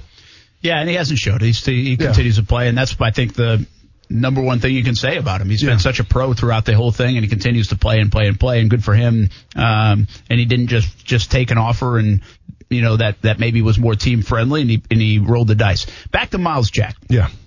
The other thing about Miles Jack is that Telvin Smith's retirement actually opened the door for them to make the move. Mm-hmm. Right? Absolutely. When all that was going down, you could say, all right, we're putting Miles Jack in the middle because we have Telvin Smith, and Telvin Smith can't play anywhere else. You're stuck, right? Yeah. I mean, he can't play in the middle, and he's not playing the strong side linebacker spot. So unless you're moving him to safety, there's nowhere else to play Telvin Smith, and he's got a contract, and he's a Pro Bowl guy there. Yeah. So you're a little crowded at that spot. Well, then Telvin says, I'm not playing. Mm-hmm. And you had the chance to move, but it speaks to what this whole thing is all about. It's like you listened to the player and said, where I want the player says, I want to play here, so I'm going to stay here. That's not how it necessarily works or should work if you could be a Pro Bowler potentially in the other spot. Mm-hmm. I admire Miles Jack for wanting to play the position, feels like he can play that position, wants to be the leader of that defense. But it's still not putting him in position, at least according to you and many others, to be at his best. Well, and I want to be I think it's better off to be at my best. If I can do this pretty good and this great, I want to go where I can be great. And this is what makes you just a meh defensive coordinator. This is the difference between a meh defensive coordinator and an absolutely legendary Hall of Fame defensive coordinator or a Hall of Fame head coach. It's that the average coach will take his players, his talent, and he'll make them play his system. A great coach, a legendary coach, Brent, he will take the talent and make the system work for him. Taking the talent and making the system work for them, that means that Miles Jack's got to play on the outside because that's where he's utilized best. Hands down. I mean, there's no arguments. All right, there is no arguments because you're going to put your most athletic guy, especially at the linebacking core, you put him on the outside where he can run around, you can blitz with him, you can drop back into coverage, you can do all these things with him. And maybe you don't make him, have to know all the calls, have all the checks down, all the audibles down. No, that's not Miles Jack's game. Miles Jack's an athletic freak. Let him run around. But guess what? At the middle linebacker spot, you're basically you're trying to rein in a cage dog. That's all you're doing at the middle linebacker spot. Unleash him. Let him play outside. One more thing for Miles Jack defense, because I know it sounds like we're kind of hammering Miles Jack. I don't think he's playing up to where they thought he would. I don't think he's playing up to where he thought he would. I don't think he's playing up to that contract. And I think you're right about probably in the wrong position. Mm-hmm. But he also has very little help.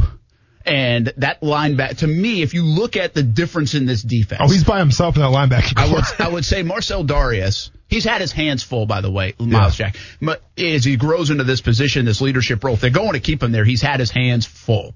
And what I mean by that is really not a lot of trust. Marcel Darius missing may be a big factor. But when you talk about run defense, at least when I hear run defense, 200-plus yards in 3 games, I think the linebackers. And I think it's a linebacker issue just as much as anything else. And I know it all works hand in hand. But if your linebackers are playing well, nobody runs for 200 yards. Well, yeah, but you're absolutely right, Brent. But once again, I'm not trying to just single out Miles Jack here because this is a collective team thing. My only point is I think Miles Jack's playing on a position, but especially yesterday, it falls on the safeties. Safety's not crashing hard enough. It falls on the defensive linemen for not keeping those great linemen for the Colts off of Miles Jack. So it falls on a lot of people, Brent.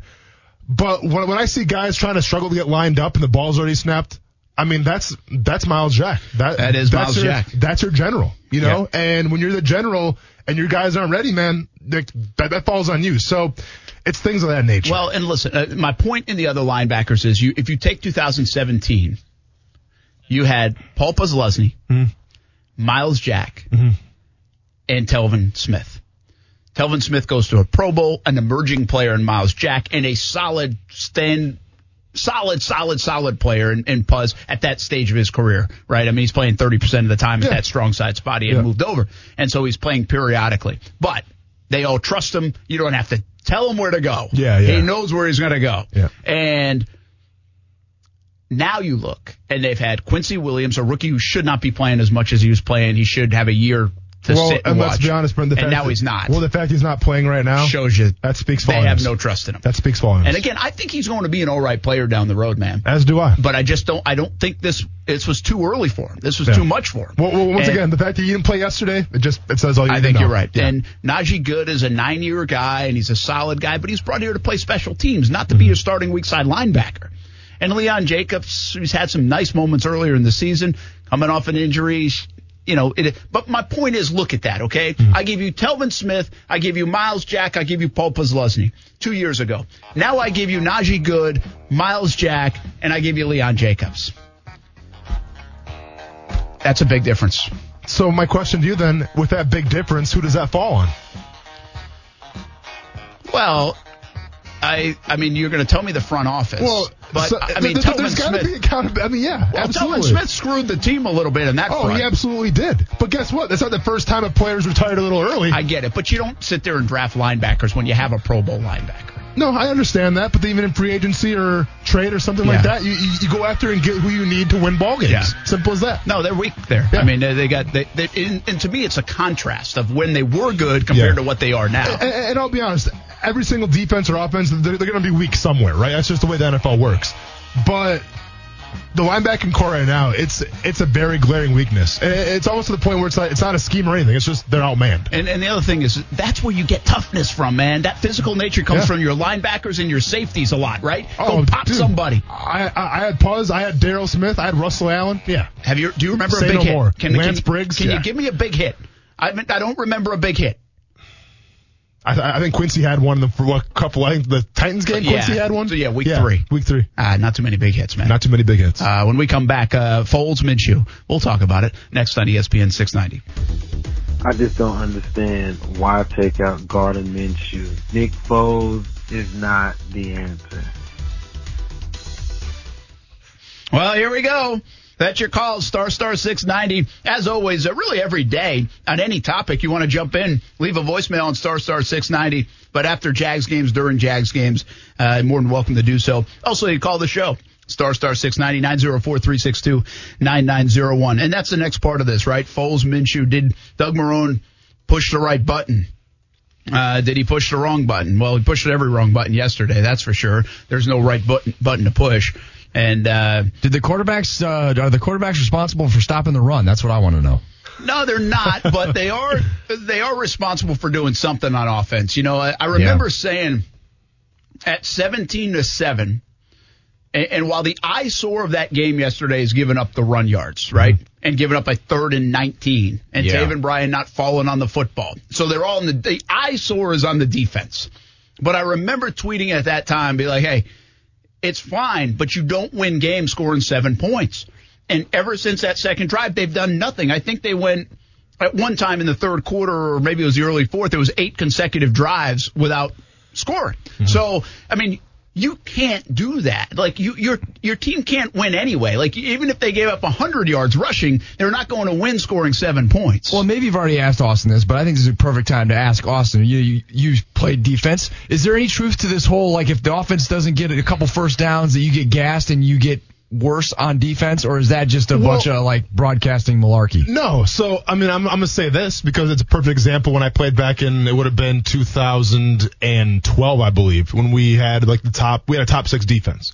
But we also had a quarterback who couldn't get a first down. And, you know, the first couple drives, 3 and out. All right, cool. We're ready to go out of work. Like, you know, we're defense. We'll win this ball game. We'll put it on our back. If you're a good defense, you embrace that. But then as the game progresses, and it's still 3 and out. Well, yeah, then obviously fatigue starts to be a factor and guys get tired. But if you go back to that Colts game and you watch the first half, I mean, guys are missing tackles off the get-go. They were getting gashed early on, you're saying. So, yeah, exactly. And I get what you're saying where, the offense didn't do many favors. True.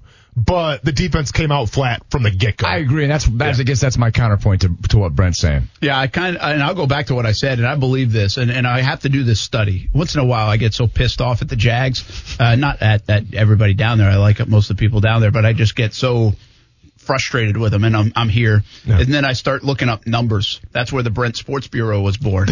And is this where Stat Boy came from too? Stat Boy, I don't know where the hell Stat Boy is. Right. He's still celebrating the Nationals championship, I think. Oh, okay. But that or just stop listening to the show. I don't know. Right. But I got to come up with my own now. Yeah. And I still believe in my mind, anytime the Jaguars have any momentum on offense, the defense gives it right back.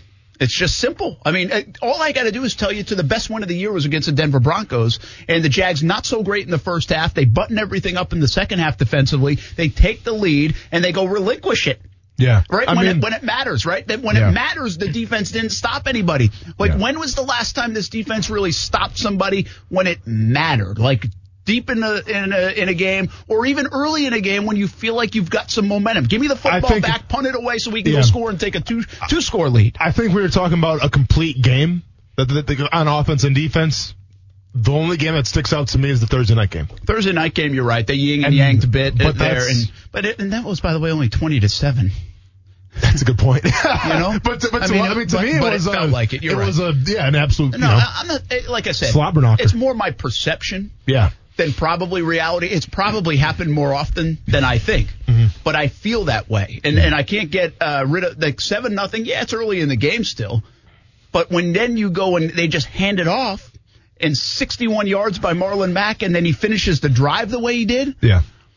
And that's what I'm talking about. Like that's like gross. And here's the most frustrating thing of all of it. It's the fact that we didn't know what the Jaguars were going to be on offense this year.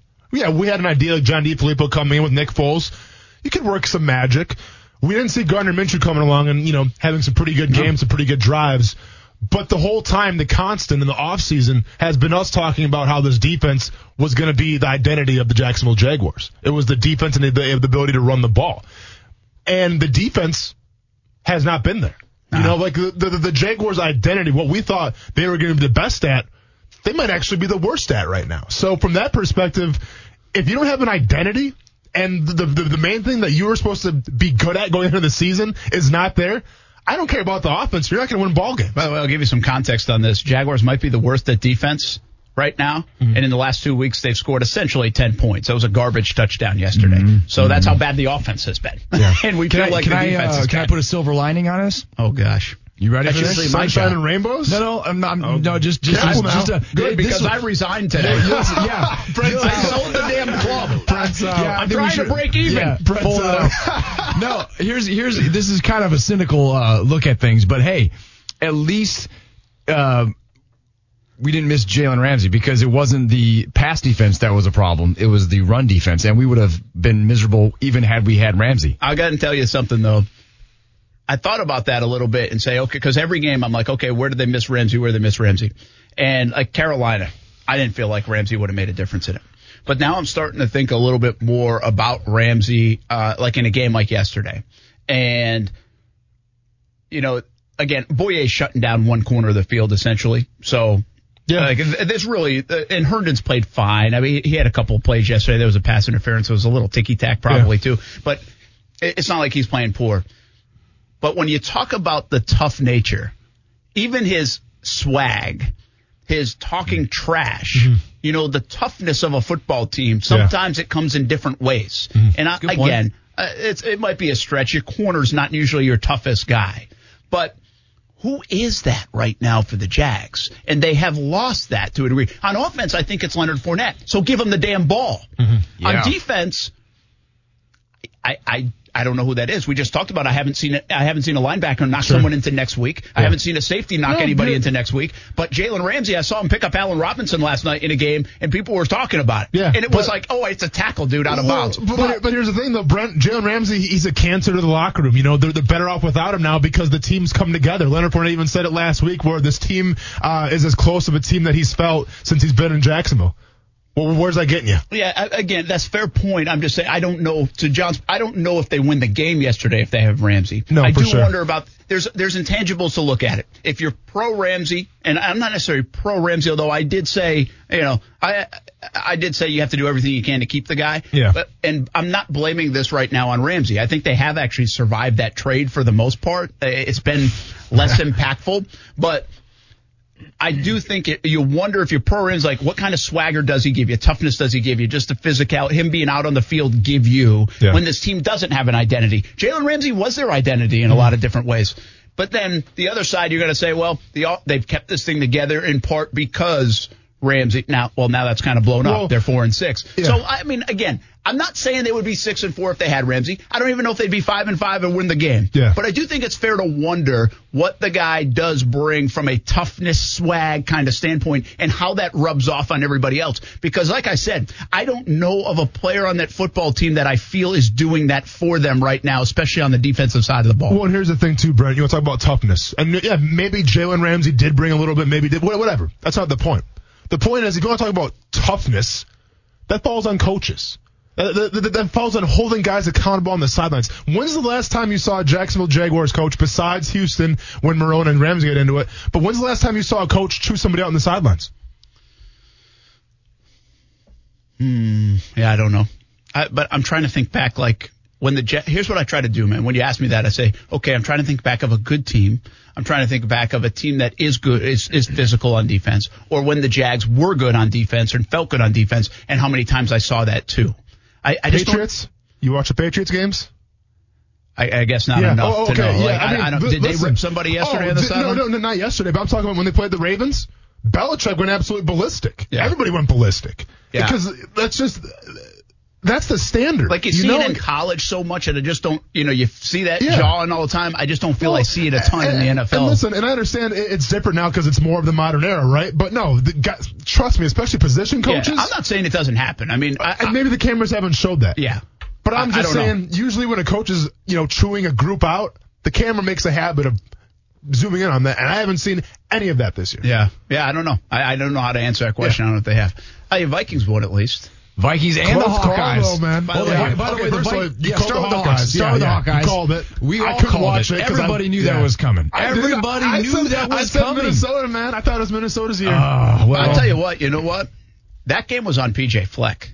Yes. Yeah. P.J. Fleck screwed that game up. Yeah, that was in a lot of ways. Yeah, not just the time when he ran out on the field and gave him an offsetter. Yeah, but they had a lot of issues in that game, and they proved that they weren't. Listen, I had waved their flag. I thought that win against Penn State showed me something a lot of teams hadn't showed. Yep. And then they went and they didn't play well in critical times, and that to me that was. I don't usually go to the coaches. I thought Fleck screwed that game up. I really did. Couple of things, because I know everybody else was watching was it a little game called Alabama on that at that time, I believe. Or was that Auburn, Georgia? Oh, maybe it was Auburn, Georgia. Yeah. Anyway, I was one of the few people around here watching the Iowa game instead, but I'll tell you this.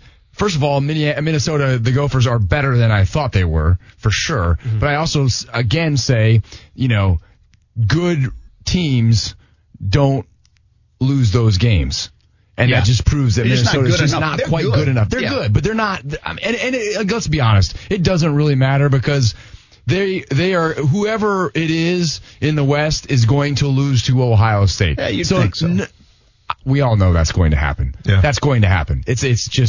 It's just going to happen unless Penn State somehow manages to beat Ohio State, which is not going to happen. Well, and before we get on to the NFL, let me give some props to Kristen Welsh, linebacker from Iowa, who's from my hometown of Iola, Scandinavian, Wisconsin. I actually took a picture of that. Yeah, that guy's a player. Dude had a sack and 11 total tackles. I said, Stuart, rewind that. So we rewound it, and I took a picture of it. I forgot to send it to you. That guy to ever play in a FBS school for football. I love it. Yeah. That guy, you're just getting shown up all over the place. What the heck?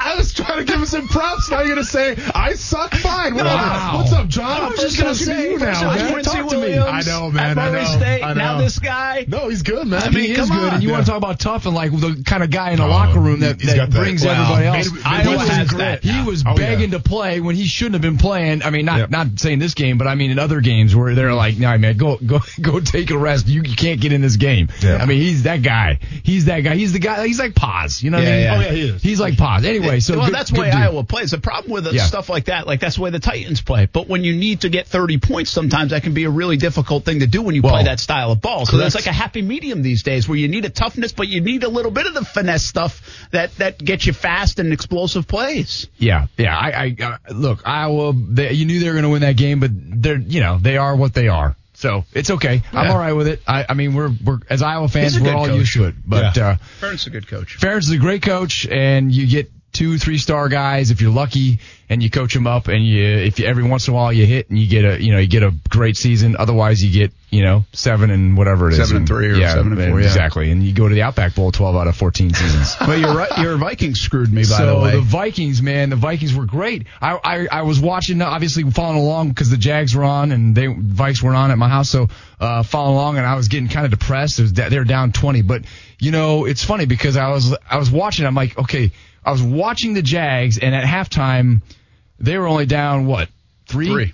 And my Vikings, I couldn't see them at all, but they were down 20. But they were down 20 at home against Denver, and I'll be honest with you, I was more confident the Vikings could come back. That's having watched the Jags game and get just gashed and have the opportunity of that fumble and not be able to bring in any points to that. I was like, oh man, that was our chance. So yeah, and in the end, it was a great comeback by the Vikes, but they almost gave it back. I know. And I was sweating bullets at the very end. I was hoping they would lose. You know why? Why? Well, because I had the Vikings by 10.5 in my pool. Yeah. And, I mean, it's the Denver Broncos, man. Nobody they get would've behind 20 points. That's ridiculous. That was a terrible showing. And so if I'm not going to win, then I start rooting against that damn team. Yeah, no, they screwed me. Yeah. They should have easily beaten the Broncos by 11. You kind of screwed yourself, but yeah, let's be honest what happened here. Let's not point fingers. Well, you made the decision. Okay. He did, but the Vikings should have won that game by more than 10, for sure. We're talking about identity, Nobody fronts anybody 20 points in the NFL. I know. But here's the point, though, John. Yeah. We're talking about identity. About a Zimmer coach team. That's and right. he's always been about defense. Yeah. And I went on the show, I think, when we were making our predictions, and I said I think the Vikings are going to go a long ways because they play solid defense, they have a good offense, and not a lot of teams can say that. The Vikings defense this year, especially their secondary, not good. Xavier Not Rhodes, good. I'm not sure what Not happened good. to him, man. Well, he's getting a little older. I guess. Not that old. Well, I mean, yeah, you go from the Pro Bowl last year to Yeah, now. he should be a stud, and he's lost a little bit. So, and especially against the Denver Broncos team that's led by, who's the quarterback again? Brandon Allen. I know. Exactly. Thank you. Yeah, exactly. So, are you nervous? Good. That's my question, for sure. though. Are you nervous? Their secondary has been porous at best. Yeah. All season long. Let's be honest. For sure. Their strength is their D line. I mean, what they rely on is rushing that quarterback into making poor decisions. But no, our backside is not good. But luckily our offense bailed us out. And that's what the NFC is good. Doesn't usually happen for the 5 Vikes. teams in the NFC that have 8 wins. Yeah. And but one more thought, and then we'll get to what's coming up down at CBS 47, Fox 30. But last week was a great week in the NFL.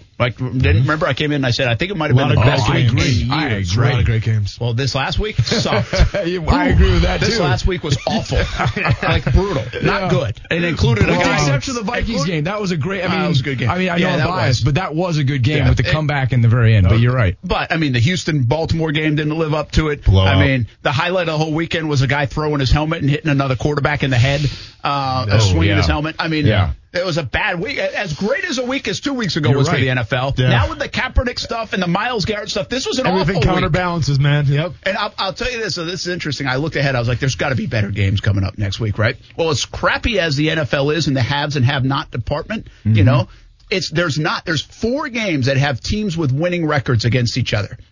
4 games out of the whole slate next week, and I think we're done with buys. So or maybe we're not. But I feel like the Vikes still have a bye. Oh, do they have a bye? So the Chargers, Chargers have a bye as well.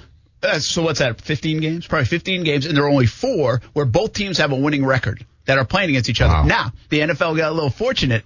All 4 of those games are in prime time. Thursday, Bingo. I'm counting the late Fox game. Counting the late Fox game as one of them. Yeah. So Thursday night, late game on Fox on Sunday night, and then Monday. Those are the 4. Those are so the they 4. at least put them in the sweet spots and got a little fortunate there. But by the way, the Thanksgiving. Did you look at the Thanksgiving Day I haven't games? even looked at it. They're not good. I don't recall any. They're not. Well, of course, Detroit's not very good this year, Well, so that's now with already. Stafford. And then Detroit Dallas was actually is playing, not bad until now Stafford. I forget who Dallas is playing, but it's not somebody. I don't recall them being very good games. I was disappointed. The bottom line is, man, there's so many teams that are not good or Yeah. like 4 and 6 and I below know. that This is like the worst year in the NFL in terms of parity I can remember. Oof. Yeah, so Thanksgiving games, we got the Bears taking on the Lions. Don't care. Bills taking on the Cowboys. Yeah, that's it. Interesting, That's actually going to be a good game. And then the Saints taking on the Falcons. Yeah, but that's a rematch of that one. They Yeah, got but pounded. the Falcons are out of it. Yeah, but the Falcons looking good now. They look good now, Falcons yeah. If I Crushed had- the Panthers, If I had man. to do a last 2-week power ranking, I'd put the Falcons number 1. Okay, Baltimore No, number Baltimore 1. would still be number one. They're pretty good. All right, what you got coming up tonight? All right. We got a bunch of stuff coming up, but this crazy story at a gas station, a woman pumping gas with her kid, holding her kid in her arms or whatever, and some guy comes up and starts taking pictures, and then he says something that really freaked her out, and that's when she started videotaping him. Yeah. So that's great. It's a really bizarre story. I don't want to give too much more away. Frankly, there's a lot more we don't know about it. So that's coming up. And then we have, we also spoke to a classmate, Brianna Williams, the mother of Taylor Williams. Yeah.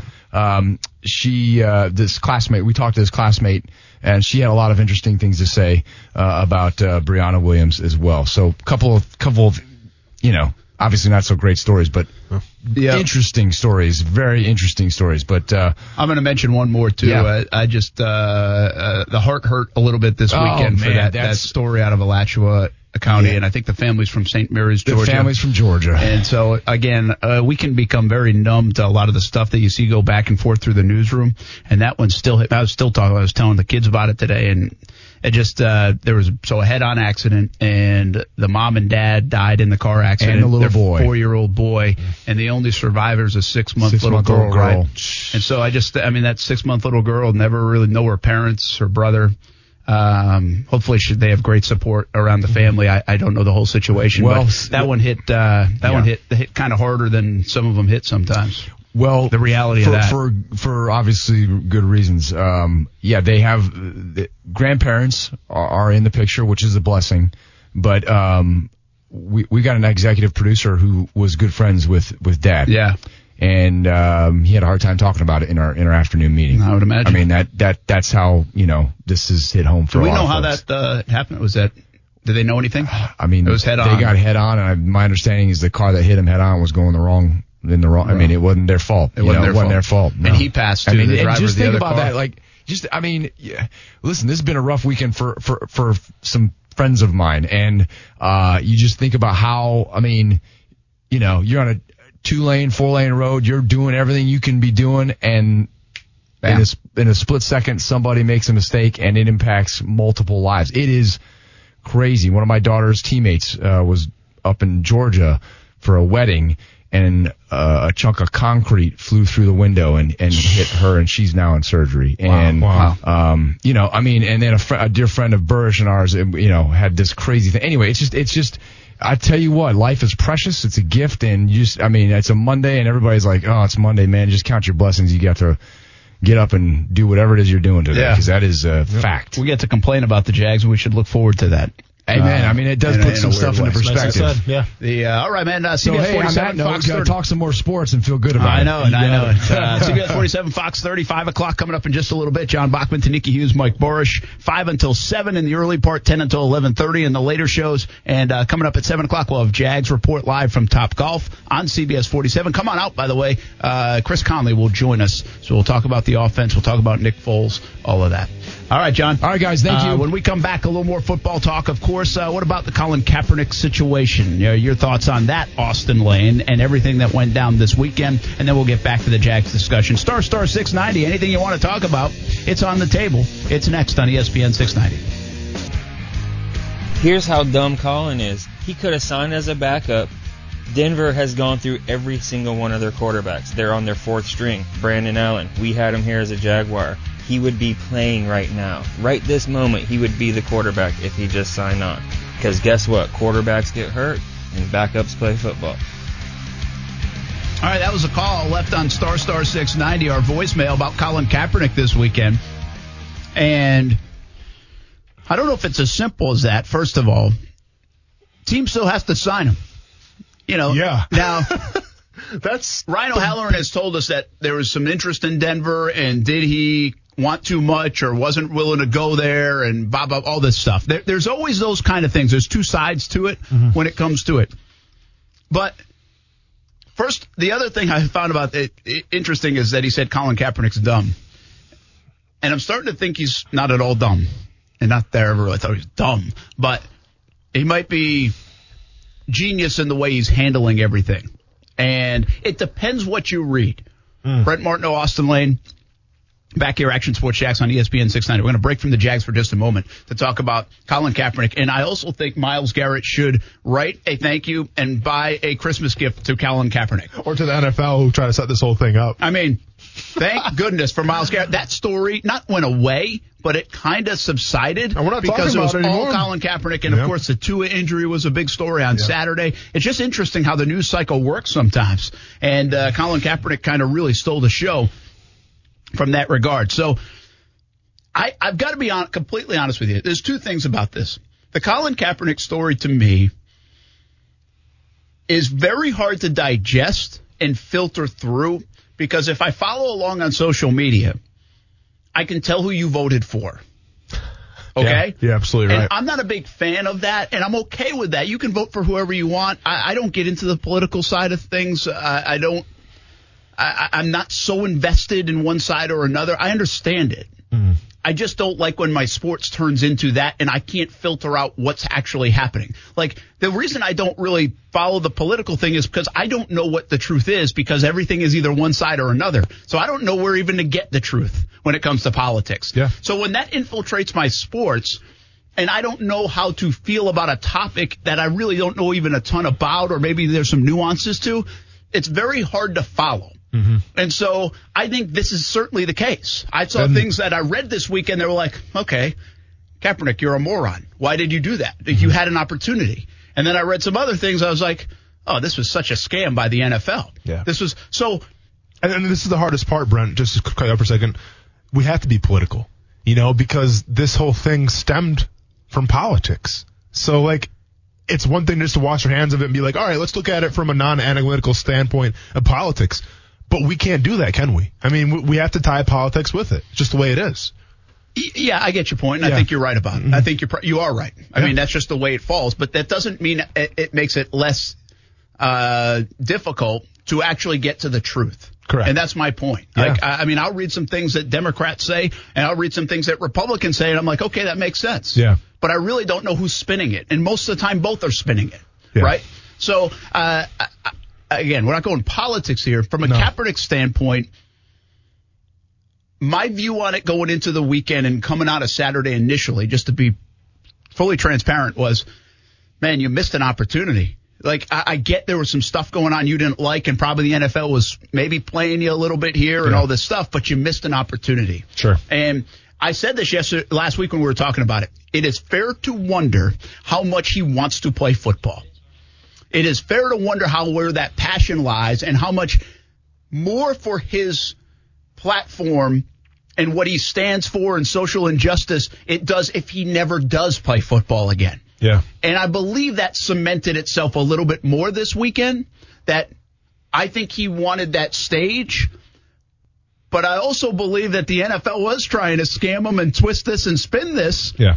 And so he was probably not wrong for doing that in terms of moving it. It was a savvy move, I think, to get the media there and be transparent and get people to say, yeah, I can still throw a football. But at the end of the day, he does not want to play football, in my opinion. He wants to stand on this platform and use the platform for what he believes in, and that's okay. But I don't believe he wants to play football. And I think he utilized this platform for one more opportunity to do so. And the big reason I say that, Austin, is because why wouldn't he have done a workout like this on his own any time in the last 2.5 years? Why did he have to wait for the NFL if he was going to go to a school by itself and have cameras and have all the people there? He could have called that a year ago, 2 years ago. But this all kind of helped set up the whole spin cycle from the NFL to his camp. But I do think he was smart probably in moving it, because I think it would have made him look bad if he had actually stuck to the NFL plan. Yeah. This is going to spill into the next break. Okay, good. We can wait. I'm not going to get started here. But that's my take. Let's get Austin's on the other and side. this is a hard topic because I'll be honest, man, like, especially where I was raised and everything, I see on Facebook, I see on social media, people are sticking strong on their stances. And what I'll say the next break, stances. They're the political stances. And what I have to say the next break here, whatever we come back in, it might offend a couple people. But I'm just speaking from what I know about the NFL, and what I know about Colin Kaepernick. All right. We're going to hear it. It's Yeah. coming up next on ESPN 690, plus some more Jags talk on the way here on a Monday edition of Action Sports Jax on ESPN 690. We all knew going into this that the interview was going to be the key. What he said was going to be the key. And there you have it. You still come out there in front of the cameras. You give your I have a dream speech in front of a bunch of folks loving on you. You don't take any questions from the media, even though you insisted that they be there. It makes no sense. As far as I'm concerned, it made him look worse, not better. And it completely flew in the face of all those folks out there who have been trying to support him. Well, that's Stephen A. Smith this morning on ESPN 690 on Golic and Wingo. Of course, Stephen A. Smith comes on before our show as well, so I'm sure he talked a little bit more about it this afternoon. But that one was on Golic and Wingo this morning, ESPN 690. You can listen to it every morning, 6 a.m. until 10 a.m. And that's the Colin Kaepernick situation. Let's stay on this for a moment, then we'll get back to the Jags. It's been an emotional, miserable Monday when it comes to the Jags, and I'm not done with them, quite frankly. But I'm not either. I just talked about, just to sum up, if you're just catching up to us, I just talked about the Kaepernick situation. And I read a really good article this morning on it, or this afternoon on it, from William Roden. And I think he writes for Undefeated, but his basic principle was everybody won. Everybody won because the NFL made this made this reach, this olive branch to say, hey, we want you to try to come back, even though it might have been a scam at the same time. Yeah. Colin Kaepernick realized it was probably a scam, and he doesn't really want to play football anyway in the grand scheme of things, but he was able to use the platform again and to say what he wanted to say. And if you really want to play, would you really kind of flip off your bosses and all the owners and Roger Goodell and say, stop running from us? I mean, again, they don't have to allow you to play. I wish I could do that. I mean, they don't have to allow you to be Stop on their running. team, right? Yeah. I mean, they're the owners. They make the calls. I mean, whether you like it or not, they still have the ability. So I thought he brought up some really good points, and I guess that's kind of how I feel about it. I felt like going into the weekend, hey, at least he's getting a chance. Even if the lines and the rules aren't really where you want, if you really want back in, at least you're getting a chance to be in front of somebody, and somebody can make a decision and say, hey, you know what? He's still got it. Yeah. I like him. We're going to sign him. It still is about winning games in the NFL, and somebody just takes one person to do that. Yeah. And coming out of it, I do really think Roden was right. I don't think he does want to play. I think it's the platform. And you know what? I think history will speak highly of Colin Kaepernick, at least from his role in this, if he doesn't play. I think if he does come back, he tarnishes that a little bit. Whether that's right or wrong, who knows? If you're passionate, go play. Who cares about that? Go play. But if you're more passionate about the platform, the social injustice, the issues that you're battling for, well, then you know what? I think he just locked in that he's probably not going to play again in the NFL, and he will stand a bigger symbol of this whole last couple of years by not playing again in the NFL. Because for years and decades and whatever, we can always debate that, well, he should have gone back in, or he got blackballed and he wasn't going back. You know, all those things. Everybody will disagree. One, it's a political topic. Correct. Two, it can be seen even as a racial topic. And three, it just might be that kind of topic. Yeah. And you can exclude those things. So anyway, that was my thoughts. No, for what sure. about you? So first of all, I guess here's where, because I got to kind of preface this by saying, where do I stand with Colin Kaepernick? You know, and listen, if you're on Facebook, Twitter, or whatever social media platform, and you feel the need to post something, because a lot of people do, and you want to question Colin Kaepernick as a man, his character, call him a slew of just horrible language, which I saw wholeheartedly this past weekend from some friends. I'm not going to call anybody out, obviously, but just from people that I even grew up with. You know, people feel the need to rip on the guy. And that's your opinion, that's your entitlement. Whatever you want to do, that's fine. But I'm just saying, I've seen Colin Kaepernick do more for a community with his time, whether it's helping the homeless, helping, inner city youth, teaching kids, how to, just things of that nature. He's using his time. Now, those people that he's trying to make the world a better place, basically. Those people that are calling him all these names and everything, saying he's a dumbass, are those people online sacrificing their time to try to make the world a better place? Probably not. Or I'm sure a few are. So take the football out of it real quick. And if you want to make fun of Kaepernick, it's your opinion to do so. But what I see from Kaepernick is a guy that's not just donating all his Nike money to these programs for after school and, he's trying to make himself look good. No, I'm seeing a guy that's actually using his time, spending his time and effort to try to make a change. So from that perspective, I got nothing but respect for the dude, okay? Now, let's bring him back into football real quick. So does Colin Kaepernick want to play out of this real quick? Let's see how this whole thing started. It started with the NFL announcing that they're going to give Kaepernick an open workout 3 days. Colin Kaepernick had 3 days in advance. Now, people want to get all over that. Well, only 3 days. No, that's how the NFL works. I mean, I got a call from the Oakland Raiders, said I had 2 days to fly to Oakland from Jacksonville, do a workout, and then see if I make the team. It didn't work out for me, unfortunately, but that's how the NFL works. So to say, like, the NFL was, against Colin Kaepernick because they only gave him 3 days and they try to stack the deck against him, maybe, but at the end of the day, 3 days is enough time. Okay? If you're Colin Kaepernick and you're working out like you're supposed to be doing, you're throwing footballs, 3 days, more than enough time. So I have no problem with that instance. The problem that I have, though, with the NFL setting this whole thing up is that the NFL try to turn it into a circus and say, yeah, there's some teams that actually have some interest in Colin Kaepernick. Let's get him in this open workout and this environment, and maybe a team would sign him. That was the message that the NFL was trying to display. The NFL is absolutely full of you-know-what if you think I'm going to buy that for a second. All right? I've been around the game for too long. Anybody that even follows the NFL knows this is BS. Why? Because the NFL is one of the most cutthroat businesses in the world. And if you're a cutthroat business and you care about winning, why would you go with 31 other scouts or 31 other coaches or whoever it is, go watch a guy throw a football and all of a sudden be like, you know what? This guy's still got it. Let's try to get him on our team. But you know what? Oh, that's right. There's 31 other teams that are interested in him. No, if you're truly interested in Colin Kaepernick, you would have scheduled a private workout far in advance. So first of all, the fact that the NFL set this whole thing up and try to label it as teams are interested in Colin Kaepernick, let's get this open workout here and see how it goes. BS. That's absolutely not what happened. The NFL is either doing one of two things. Number one, you're trying to cover your ass because, let's be honest, it's bad publicity when you have Kaepernick coming out and saying, give me a chance, and the public, or at least half of the public, is online saying, why doesn't Kaepernick get a chance? All these backup quarterbacks are struggling right now. Where's Kaepernick? So this was either A, the NFL trying to cover their ass on that standpoint, or B, the NFL trying to cover their ass in the standpoint where if you're Colin Kaepernick, why wouldn't you go back to your lawyers and say, maybe there's some collusion again? Because if you want to justify the fact that he's not playing in the league right now, and I get it, maybe he didn't have the best numbers, towards the end of his career, but there's a lot of quarterbacks right now, Brent, I'll be honest. Take the politics aside from it. I would put Colin Kaepernick over a lot of backup quarterbacks right now in the NFL. I'd at least give him a chance. Yeah, exactly. From a football standpoint. I watched Mitchell Trubisky play last night. So from that perspective, the fact that no team even provided him a private workout, no team even wanted to get an edge in the fact that, you know what, if this guy can still play, I want him on our team. 0 private workouts. Open workout. Circus. Okay, so now let's fast forward.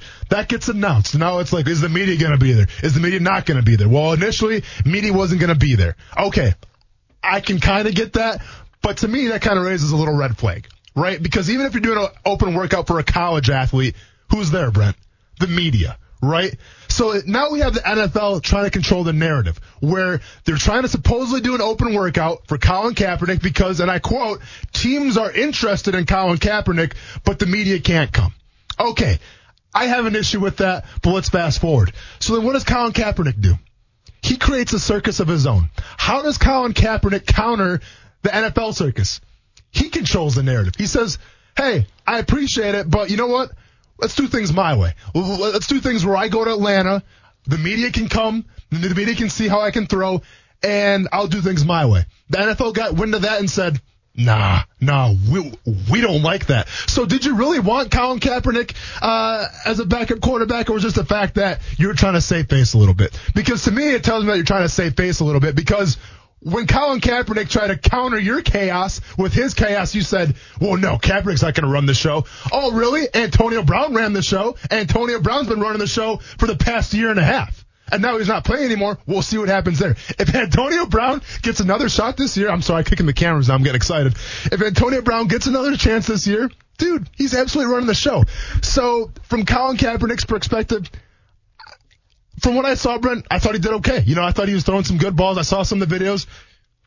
Looked like an NFL quarterback. And there's even a scout or an NFL executive, whoever it was, that was reported saying, and my sources are Ian Rappaport, who's a pretty reliable source, last time I checked, right? Even they said that he still has his big-time arm. He still looks good. Cool. Okay. So some teams sat out of that. Some teams went to go watch Colin Kaepernick throw. And then what happens after that? Colin Kaepernick gets in front of the media, right? And delivers this eloquent speech, right? Like almost like it was kind of pre-planned a little bit. And I get that standpoint because I'm sure it almost was, right? And it was almost a middle finger to the NFL and challenging ownership, challenging the Shield in general. So yes, that was the plan all along. But my point is the fact that you have to blame both sides here. Don't just blame Colin Kaepernick because he wanted to do his own thing. Don't just buy into the NFL where they said, yeah, we had teams that were interested in him, but he blew his opportunity. Jay-Z came out of nowhere, man. Like, I get it. Jay-Z's working for the NFL now. And I love Jay-Z. Dude, like, I mean, I grew up on Jay-Z. But to hear Jay-Z come out and said Colin Kaepernick blew his opportunity, no, if he had an opportunity, he would have had a private workout. Colin Kaepernick didn't blow anything. If anything, this helped Colin Kaepernick now, because guess what, Brent? We're talking about it again. So from athletes, if you don't agree with Kaepernick, or celebrities, or even talking heads on ESPN, I'm sorry that you don't agree with Colin Kaepernick. You think he blew an opportunity, but to understand and think there's an opportunity in the first place, you're kidding yourselves. You're absolutely naive to yourselves because there was never an opportunity, and Colin Kaepernick just took his circus and he countered with the NFL circus. Simple as that. Yeah, I get what you're saying, too. I do think he did punch his ticket, though, to say, I know I'm not getting back in the NFL. Sure. And it's okay. Yeah. I'm not getting back in the NFL. Agree on that. Yeah. And again, I think that will be bigger and better for Kaepernick in terms of his image, his legacy, if you will, than anything he could have done in the NFL. Mm-hmm. Whether you agree or not, that's the bottom line. In fact, if you don't agree, it might tick you off. Mm-hmm. But that is way it's going to go because he's never playing again in the NFL. And he basically kind of wrote that chapter this week by getting – again, my thing was I came out of it saying, well, what I just saw could have easily have happened any time in the last 2.5 years. And one thing that when we've talked about Kaepernick, I've said, it's like, why isn't he talking? Why isn't he sitting down and saying, man, I want to get back in. Yes, I want all this stuff to also be relevant and I want it to be talked about. But I want to play football. I love football. Yeah. You never heard from in the last 2.5 years other than Nike ads. Mm-hmm. You know, and that's the criticism of him from using the football front is that anything that came out football related seemed dollar related as well. Mm-hmm. You know, in terms of and listen, that's capitalism at its best. That's using the platform, and that's okay. But what I'm saying is from a football standpoint, it's pretty crystal clear he doesn't need back in, doesn't want back in, and now won't be back in the NFL. And we can all interpret it however we want to interpret it after that. It was such a crazy sideshow. My thoughts were this is an NFL that's $1 billion company that puts on a Super Bowl every year that has billions of people watching, thousands of people working, attending, the stuff that goes into Super Bowl plans, and we can't organize a workout for a player the right way. Yeah. So that showed you that it was a charade. It felt a little bit kind of like the whole thing felt like a WWE skit. Yeah, it's a good way to look at it. It really felt like, you know, you're talking about this figure, this organization, and we're going to pit each other against, and this is going to be the next chapter of the skit. It felt more like that than I've ever experienced with the NFL. Like, I've never really felt like that because we've never seen this kind of attention, these kind of press releases, these kind of setups for one individual player. I mean, I don't remember something like this for another player. So it's so unique that it did to me feel like a little bit of a wrestling script for the NFL. And here's the dumb thing on the NFL's part. And listen, I don't mean to be critical of the NFL, but I'm going to call it like I see it right now. You know, I mean, I played for the Shield. I have respect for the Shield. But let's call this like it was. The NFL wants Colin Kaepernick to go away. That's as simple as that. The NFL does not want to hear about Colin Kaepernick. They would rather just wash their hands of it and say, all right, man, we gave you a shot. Goodbye. And that was the plan all along. The NFL set up this workout, as I put it in quotes, to say, you know what? We gave Kaepernick a chance. Sorry, the media wasn't there, but take our word for it. He didn't do that good, and no one wants to bring him on. And that was the narrative. What the NFL did not anticipate is for Kaepernick to counter that and say, I'm not going anywhere. Oh, you think I forgot what happened to me? No, I'm not going anywhere. I'm here for the long run. And guess what? I have half the nation that's going to stand behind me, too. So the NFL, in terms of trying to make something go away, you just made it 10 times worse, as far as I'm concerned. You did, and but then you also made it better for Kaepernick as well. Well, the rest is now up to Kaepernick because he's not going to get the NFL help. The platform's now gone, right? And so I don't think he'll have the platform. I mean, other guys may talk about him, but I think he's now going to – it's not like he's getting another workout in a couple years. He's going to now have to use that microphone more than he's ever used it to kind of keep this relevant, in my opinion. But here's the point, though. Yeah, I mean, maybe his microphone's taken away, but other people out there – they still have a voice as well. And especially in the age that we live in now, whenever a starting quarterback goes down or whenever a backup quarterback comes in and they struggle, or if a starting quarterback struggles, what's one of the first things you're going to say? We should bring in Kaepernick. We should bring in Kaepernick. So while Kaepernick may be silenced, the people that believe in him, the people that follow him, I don't see it going anywhere anytime soon. Yeah, that'll be interesting to watch because he is 32. Yeah. And people will view this, I mean, from Stephen A. to others about this was at least some kind of opportunity. Even if it was a scam, fake, phony, whatever opportunity, you still had the chance to blow the doors off this workout and say, dang it, I got to win. My job's on the line. Yeah. You know, and somebody could trump that. Mm-hmm. Somebody could at least go outside the box of whatever everybody thinks this was a fabricated deal. So, the one other thing I will say about the workout in general is I don't think we should overplay the workout. He could throw the football. Correct. I don't know what else I learned watching he threw a deep ball. He throws it far, and he has arm strength. Yeah. That's never been an issue for him, It's though, never been an issue, and I think there are a lot of people that can do that. Doesn't mean you can play in the NFL. Yeah. You know, now, again, I mean, he still has that. Mm-hmm. He's in good shape. All those things check the box. I'm just telling you from what I saw of that video, and scouts will see a lot more probably from a mechanical situation. But I just said, I was like, oh my gosh, you got to get him on my team right now. Well, and no, absolutely. And let's be honest, Brent, and here's the brutal truth, whether you agree with my thoughts about Kaepernick or not. But the NFL is your talent can disrupt a lot of things. If you're talented enough, you can have you can basically kick a woman in the back and still get another chance at a job. If you're talented enough, you can have a bunch of drug possessions, gun possessions, whatever it is, get arrested, get thrown in jail, spend some time there, and you get another shot. There's always another shot if you're talented enough. And right now, unfortunately for Colin Kaepernick, the question is, yes, he took a knee, he caused this giant distraction, and teams aren't going to want to bring that on, whether it's right or wrong, because why? Maybe they don't think he's talented enough. And that's what it comes down to. I'll be honest with you. Like, do I see a team bringing him on? Absolutely not. But if you wanted to, the perfect fit for Colin Kaepernick, Brent, and this was a team that was interested in him before, I can see next season the Baltimore Ravens, man. Yeah. Because I feel like they have the locker room for it. His old offensive coordinator's in Baltimore right now, and I'm not going to say Lamar Jackson's going to get hurt, knock on wood, because, I mean, no team can afford that. The NFL can't afford Lamar Jackson to get hurt, but if he was to, I mean, whose game right now is comparable, I would think, to Lamar Jackson, and that's Colin Kaepernick. Well, here's the deal. It's interesting you went there because I said, you have to have the talent level to be able to, knock out some of these other things. Yeah. What if Lamar Jackson did it? Would somebody give him a chance tomorrow? Yeah. The next month? Is he talented enough? Has he proven enough to say, I don't care what he's doing? Mm-hmm. Right? Absolutely. Along the lines of you just said. So I don't think Kaepernick's going anywhere. I actually had thought the last year and a half, this thing had died down a little bit to begin with. It's now back at least for a weekend. What's the staying power of it? Will he just kind of fade into the background, continue his work, and continue the discussion?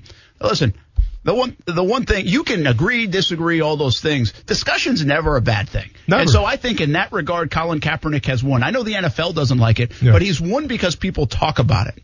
And I think now people will talk less about him as a quarterback, but will they talk more about what he's trying to get across? And at the end of the day, I know he's done some things to prove those actions. Now he has to do even more because now he's made his bed in that situation. He's now an advocate. He's not a quarterback. He's now an advocate that used to be a quarterback and wants to utilize the platform. And so now what does he do with the platform? Well, can he change some things? And that's also up to other people to help change along with Kaepernick. Yeah, and say what you want about, you can call it a circus, a spectacle from Colin Kaepernick and his camp. At the end of the day, I see a guy that's trying to make the world a better place. And I see a guy that's spending his time and effort to try to do that in person, not just throwing money at it. He's actually spending his time. And if we got more people like that, man, I think the world's a better place. So more power to Colin Kaepernick. When we come back, we get back to the Jaguars. They need some special powers right now. Yeah. Where did it all go wrong Sunday? What's next? And will we see any changes before the end of the year if it continues on this trajectory? That's reality in the NFL. That's reality in the Jacksonville Jaguars. And that's a reality in the city of Jacksonville. That's coming up next. Action Sports Jacks on ESPN 690. 2 bad losses, I'm not worried about, the team. I told him, I said, I'm not worried. You'll get a lot of questions about where you are and all that stuff. And I'm really not. What I'm really focused on is, how do I get this team to perform better on Sunday? That's what's getting me, because obviously I'm responsible for that, and I'm not getting that right now. Yeah, Doug, I'm not getting it either, man.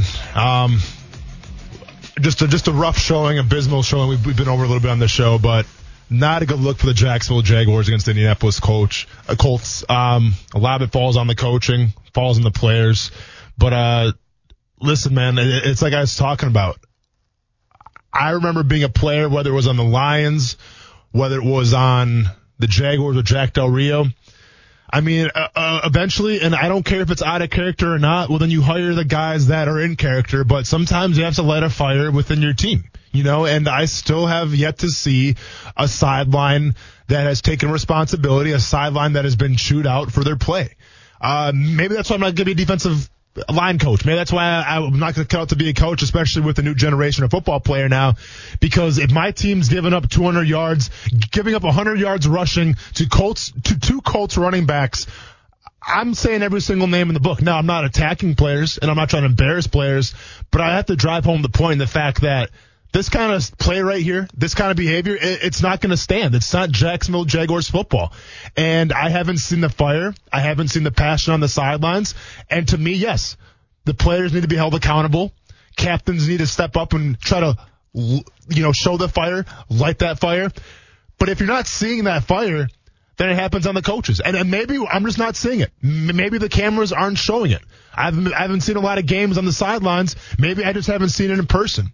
But all I know is that when a coach is laying into his team, whether it's a head coach, a coordinator, or a position coach, the cameras seem to find those moments, and I haven't seen a lot of those moments right now. So, with that being said, if you're a Jaguars fan, I'm sure you could probably use a shot right now. If you're an NFL fan in general, you probably need a shot right now. Whether you're winning or losing, it's always a good time for a shot, or at least a little of that Vida de Louis.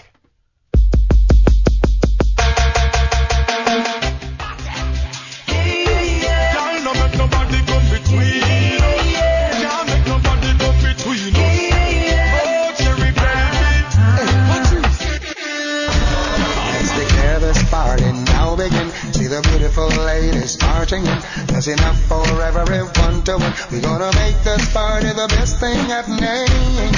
This is my favorite place.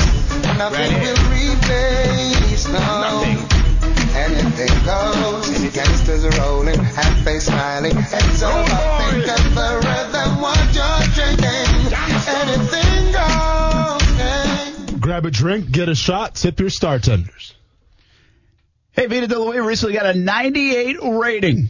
I don't think that Jags defense got a 98 rating yesterday. Locally owned tequila right here in Jacksonville. Made in Tequila, Mexico. Shipped directly to Jack's Beach. Make your own recipes with Vida de Louis tequila. One of the smoothest tequilas you will ever taste. Think about a gift for the holidays. Vida de Louis tequila might be a good gift, an easy gift. VitaDeLouis.com is the place to go for all merchandise with Vida de Louis. 3 flavors now. Blanco, Reposado, and Añejo. Go visit VitaDeLouis.com. All right, you thought I went away for a long time. I was just talking to Nick. I didn't realize the commercial wasn't a little bit longer. I guess I was in there for a while. You're all good. I was going on another rant. Did you do okay? I did all right. Just talking about, the lack of passion on the sidelines, the lack of fire. And I didn't get into it too much, but I remember this incident really sticks out in my mind is when you were a part of it, Brent. It was when we were playing in Houston. So it was the 2010 year, and we had a chance to beat Indianapolis in Indy to go to the playoffs. We lose to them, and then the next week, which was the last week of the season, we had to beat Houston, and I think Tennessee had to beat Indianapolis. And if that all shook out, I think we would have been playoff eligible. And I remember it being almost before halftime. Tennessee was doing their job and beating Indianapolis, and we couldn't stop the run. And I'll never forget, Jack Del Rio comes to the sidelines right before the half and he lays into us. And he goes, I'm not going to say exactly what he said, but basically said, you guys are screwing your opportunity away. And then I said that nicely. Okay. He lit a fire underneath us. Now we ended up losing that game and the Colts ended up winning. So it didn't really matter in the end, but I'm saying I can count on countless times where if someone's not performing, whether it's on offense, defense, or even special teams, guys get chewed out on the sidelines. And I remember a couple times playing for the Lions, man, when Shorts would come. Because, and here is the big issue, Brent. Is like when you compare Doug Marrone to other NFL coaches, like, for instance, Doug Peterson, he's an offensive-minded guy. Yeah. Sean McVay, offensive-minded guy. Give me a good defensive-minded guy. I'd probably say Jim Harbaugh. Is it a defensive-minded guy? John. Oh, I'm sorry, John Harbaugh is a defensive. He's a special teams guy by trade. Okay. Pete Carroll. Okay. He's a defensive-minded guy. Or at least, that's what his backbone is. Doug Marrone, I get it. Doug Marrone's a former offensive player, right? And you would think, well, he's an offensive-minded guy. But to me, I don't want this to come across the wrong way, but he's more of just the overseer, right? I don't know how much input he has into the game plans on offense. Obviously, he doesn't have much on the defense. But from that perspective, maybe it's not his place to yell at his players. Maybe it's not his place to be like, you guys got to block better up front. But then that's what your coordinator is supposed to do. It all trickles down. Where if Doug Marrone isn't the face in the offensive meetings where he's going through the game plan, okay, that's fine. Then if you're John DeFilippo, if you're Todd Wash, then you got to do it. Or have your assistants do it. My point that I'm trying to reiterate is the fact that I haven't seen the fire on the sidelines. Yeah, and I wonder, too, a little bit of that, I think, take shape because you're not entrenched like Harbaugh, like Belichick, like Carroll, like those things. I gave you a stat earlier, the most consecutive winning season. Somebody, I think Field Yates or somebody tweeted out. Yeah. And if you look at it, it's like the Steelers, the Chiefs, the Seattle, obviously New England, and those. What's the consistency there? Andy Reid ain't going anywhere. Yeah. Mike Tomlin has been there forever. And John Harbaugh, Seattle, those guys are entrenched. They've gone through the bad times and said, we're still sticking through you. Yeah. With you. This regime goes in saying, hey, we got to do whatever we can. If it's appeasing the players because they're going to affect our job, we can't stick to the backbone of what we believe in all the time because, well, it either hasn't worked or if it doesn't work, then we're out the door. So that forces you to change. And when you start changing, you become inconsistent and you don't always even believe in it. Yeah. And so do I think there's a little bit of that? Yeah. Do I think Doug Marrone 2 years ago or maybe even last year coming off an AFC championship game when he felt, all right, I'm here, right? Do I think he would have laid into some guys a little bit? Maybe. I also, it's not fair to say they haven't laid into people because you don't know what goes on behind closed doors. For sure. It's like the thing I hate about kind of social media and watching games together and all this stuff and talking about the Jags is people will question effort and fire and all those things. Well, one of the great traits that athletes have is the ability to stay even keel too. Of course. I know that doesn't register with fans, but one of their great traits to be able to bounce back, to not get caught up in this web that we're caught up right now on a miserable Monday. Yeah. And that think the Jags now are going to lose the last 6 games of the year is to be able to bounce back and stay even keel. Play next play. So yeah. you have to be able to forget quickly. That 24-hour rule is a real thing for players. And so that doesn't necessarily equate to fire, yelling at each other, all those things. You know what I mean? And I get that. And what's going on behind closed doors, I guarantee guys are going to yell at, Brent, because it's the NFL. If you're not doing your job, you're getting yelled at. So I get your point of saying, yes, I'm sure maybe at halftime, maybe when they come into the meetings, on Monday or Wednesday, whenever it's going to be, I'm sure there will be some yelling behind closed doors, not in front of the media. And I get that. But my point is when you're taking on the Colts and you're just physically getting outmanned on every single position. Name your spot on defense, and you're just getting outmanned. You're getting pushed back. You're not doing your job, and it happens over and over and over again. And you come to the sidelines, and maybe you sit down on the bench, and oh man, this game sucks. I want to go home. This is, and I've been there, man. I've been there so many times where it's just nothing's working. You're getting dominated. You're getting embarrassed on national television. I've absolutely been there. But when that happens, then someone's got to, and I'm not saying it's got to be a coach. I was going to say, is it usually a player or a coach? I'm not saying it's got to be a coach. Then it's a player. But right now, Brent, and with all due respect to the captains, I don't see a lot of that. Well, that speaks to what I was talking to earlier. Not that Ramsey would go yell that, yeah, but Ramsey would be so pissed off that it would be noticed. Yeah. You know what I mean? Exactly. And I'm not saying that sometimes that's good, sometimes that's bad. Yeah. But I don't know who's stepping up and saying that now. You know, I mean, there used to be this subconscious about Posluszny. He wasn't very vocal, but you didn't want to disappoint him because you knew he always did things right. Yeah. As a teammate. Exactly. Again, I don't know who that is now in the team. I mean, Calais, I think, is a leader, but even Calais, I don't know if it's now because you've heard the voice so much that does it have as much value? Yeah. Or if he was having a tough game, which it looked like he was. Can you say it if you're having a tough game? Foles, can he be that guy? He can kind of preach on and encourage, but this team doesn't even know him as a leader right now on the field on Sundays. They've played a quarter in a game with him, and that's it. And that's where the chain of command comes from, Brent, where if you can't get that out of your players, then as a coach, you have to forge that out of your players. Yeah. And then you have to either, A, chew them out to the point where someone gets pissed off enough where it's like, you know what, I'm going to step up, I'm taking control of this team. Or you just keep on yelling at them, you know. And I never want to have the narrative, and I'm never going to say, as long as I'm on the radio, that the Jaguars just quit. All right. I hate saying the players are on the field and they just quit. Yeah, that's people love that go-to. I don't go there. Yeah, and I don't believe it. Well, spoiler alert, I will never go there because I've been on the field when things weren't going well. But I guarantee you guys aren't in the huddle saying, "Dude, let's just quit. Let's just keep getting our butts kicked on national television and let's just quit. Let's just not give it a full effort." What I think of when people say they quit is the lack of focus. Okay. If you quit on lack of focus, that's different than quitting on lack of effort. And when you quit on lack of focus, you can be screwed and look really bad. Sure. And so yesterday, I think there was a lack of focus. Now, did they quit and it got to that point? Did they already not have it? Was there a little bit of more of a lackadaisical approach than there should have been? All those, did they not like the game plan? Once the game plan didn't work, did they throw their arms up in the air? From a focus standpoint, maybe it was. That doesn't necessarily equate to effort all the time. We got Saqib on the line before we get to a break. Hey, what's up, man? Thanks for jumping in. Hey, guys. How are you? Well, I've been better. I'm going to disagree with you guys. Shad Khan called kind of fans out a couple of weeks ago in London, right? I would say call out, but, you know, he made an effort and said we should show up to We've been showing up to the Jaguars. I've been going to the Jaguars game since 1999, okay? How about having coaches that know how to coach? This team is like 9-19 since the AFC Championship game. The same team that we have has allowed 500 yards rushing almost in 2 games.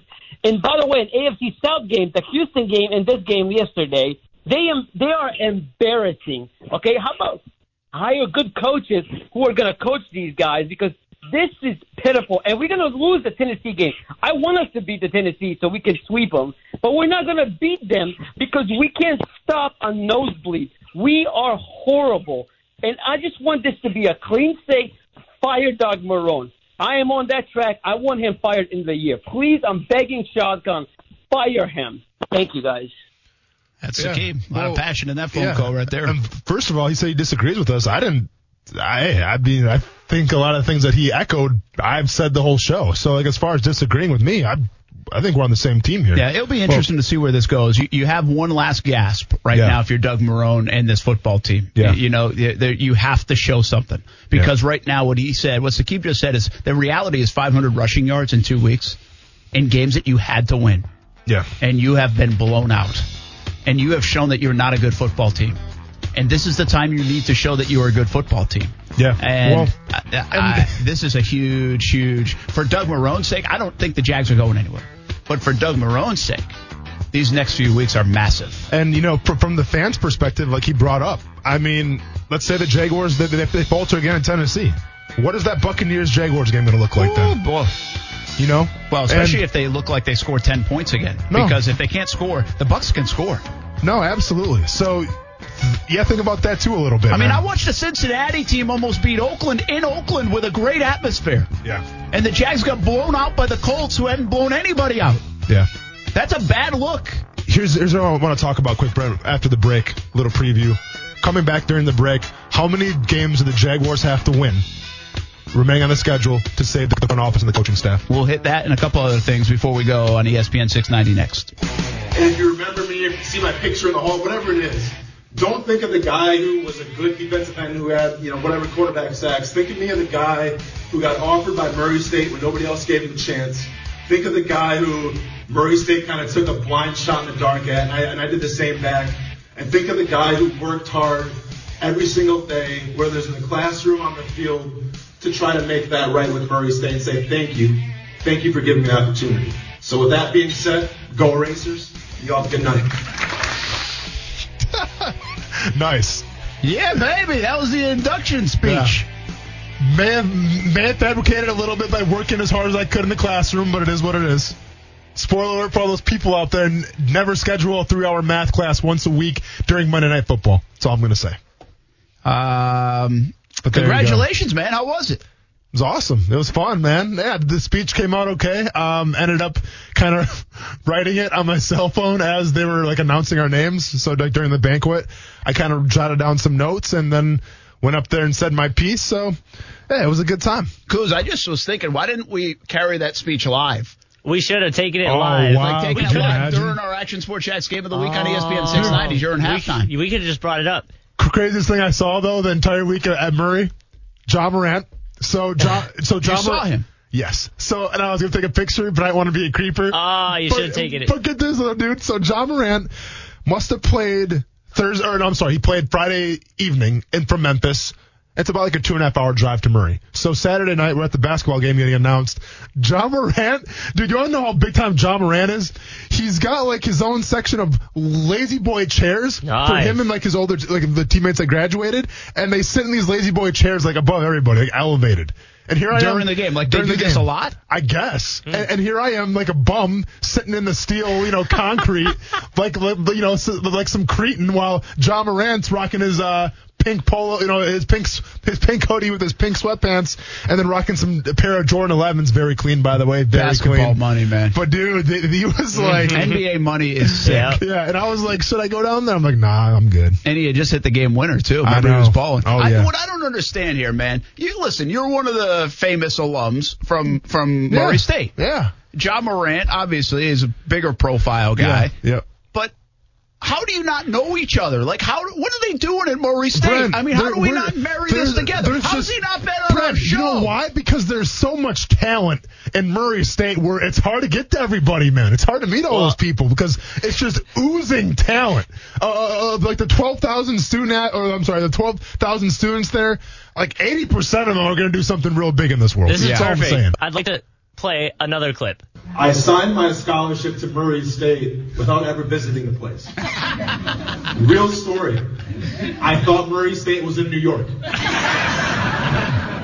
It turns out it's in Kentucky. Yeah. And the best part about that whole speech was, my speech was 10 minutes long. The guy that was in charge of it, Dave Winder, said that it had to be between 3 and 5 minutes.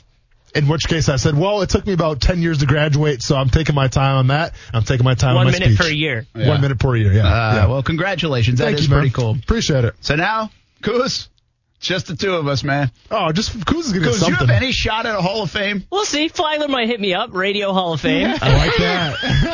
Hey. Is there a plagiarism Hall of Fame?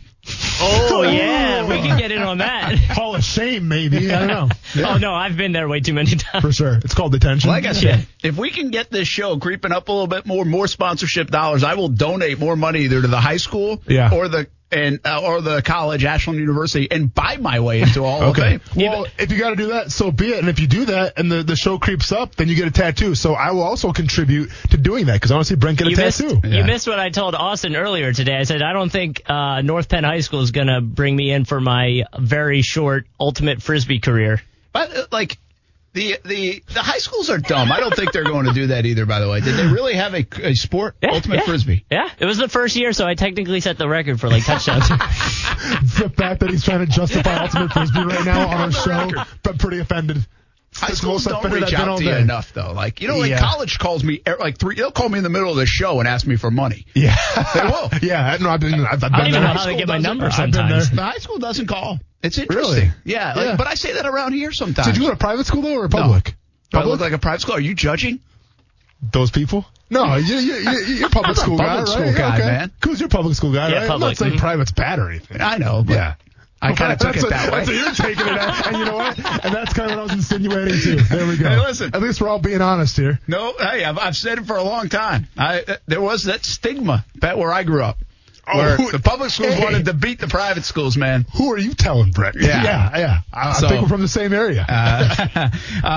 Hey, one other thought. Just pass along. I tweeted this today, but we did. Thank you for listening and watching on all the video streams, YouTube and Facebook and Twitter. We started this thing January 14th, and actually Friday was November 15th. So really about 10 months. Yep. We hit 1 million views. I have absolutely no idea what that actually means.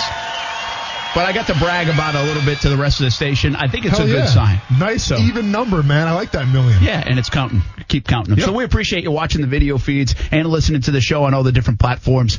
And we're having some fun with it. So we'll continue to do it. And the lights are still on. It still works. We're still on. Still having fun. We're emotional today. One last thing. Yeah. How many games does Doug Marrone have to win, you asked, to keep his job, do you think?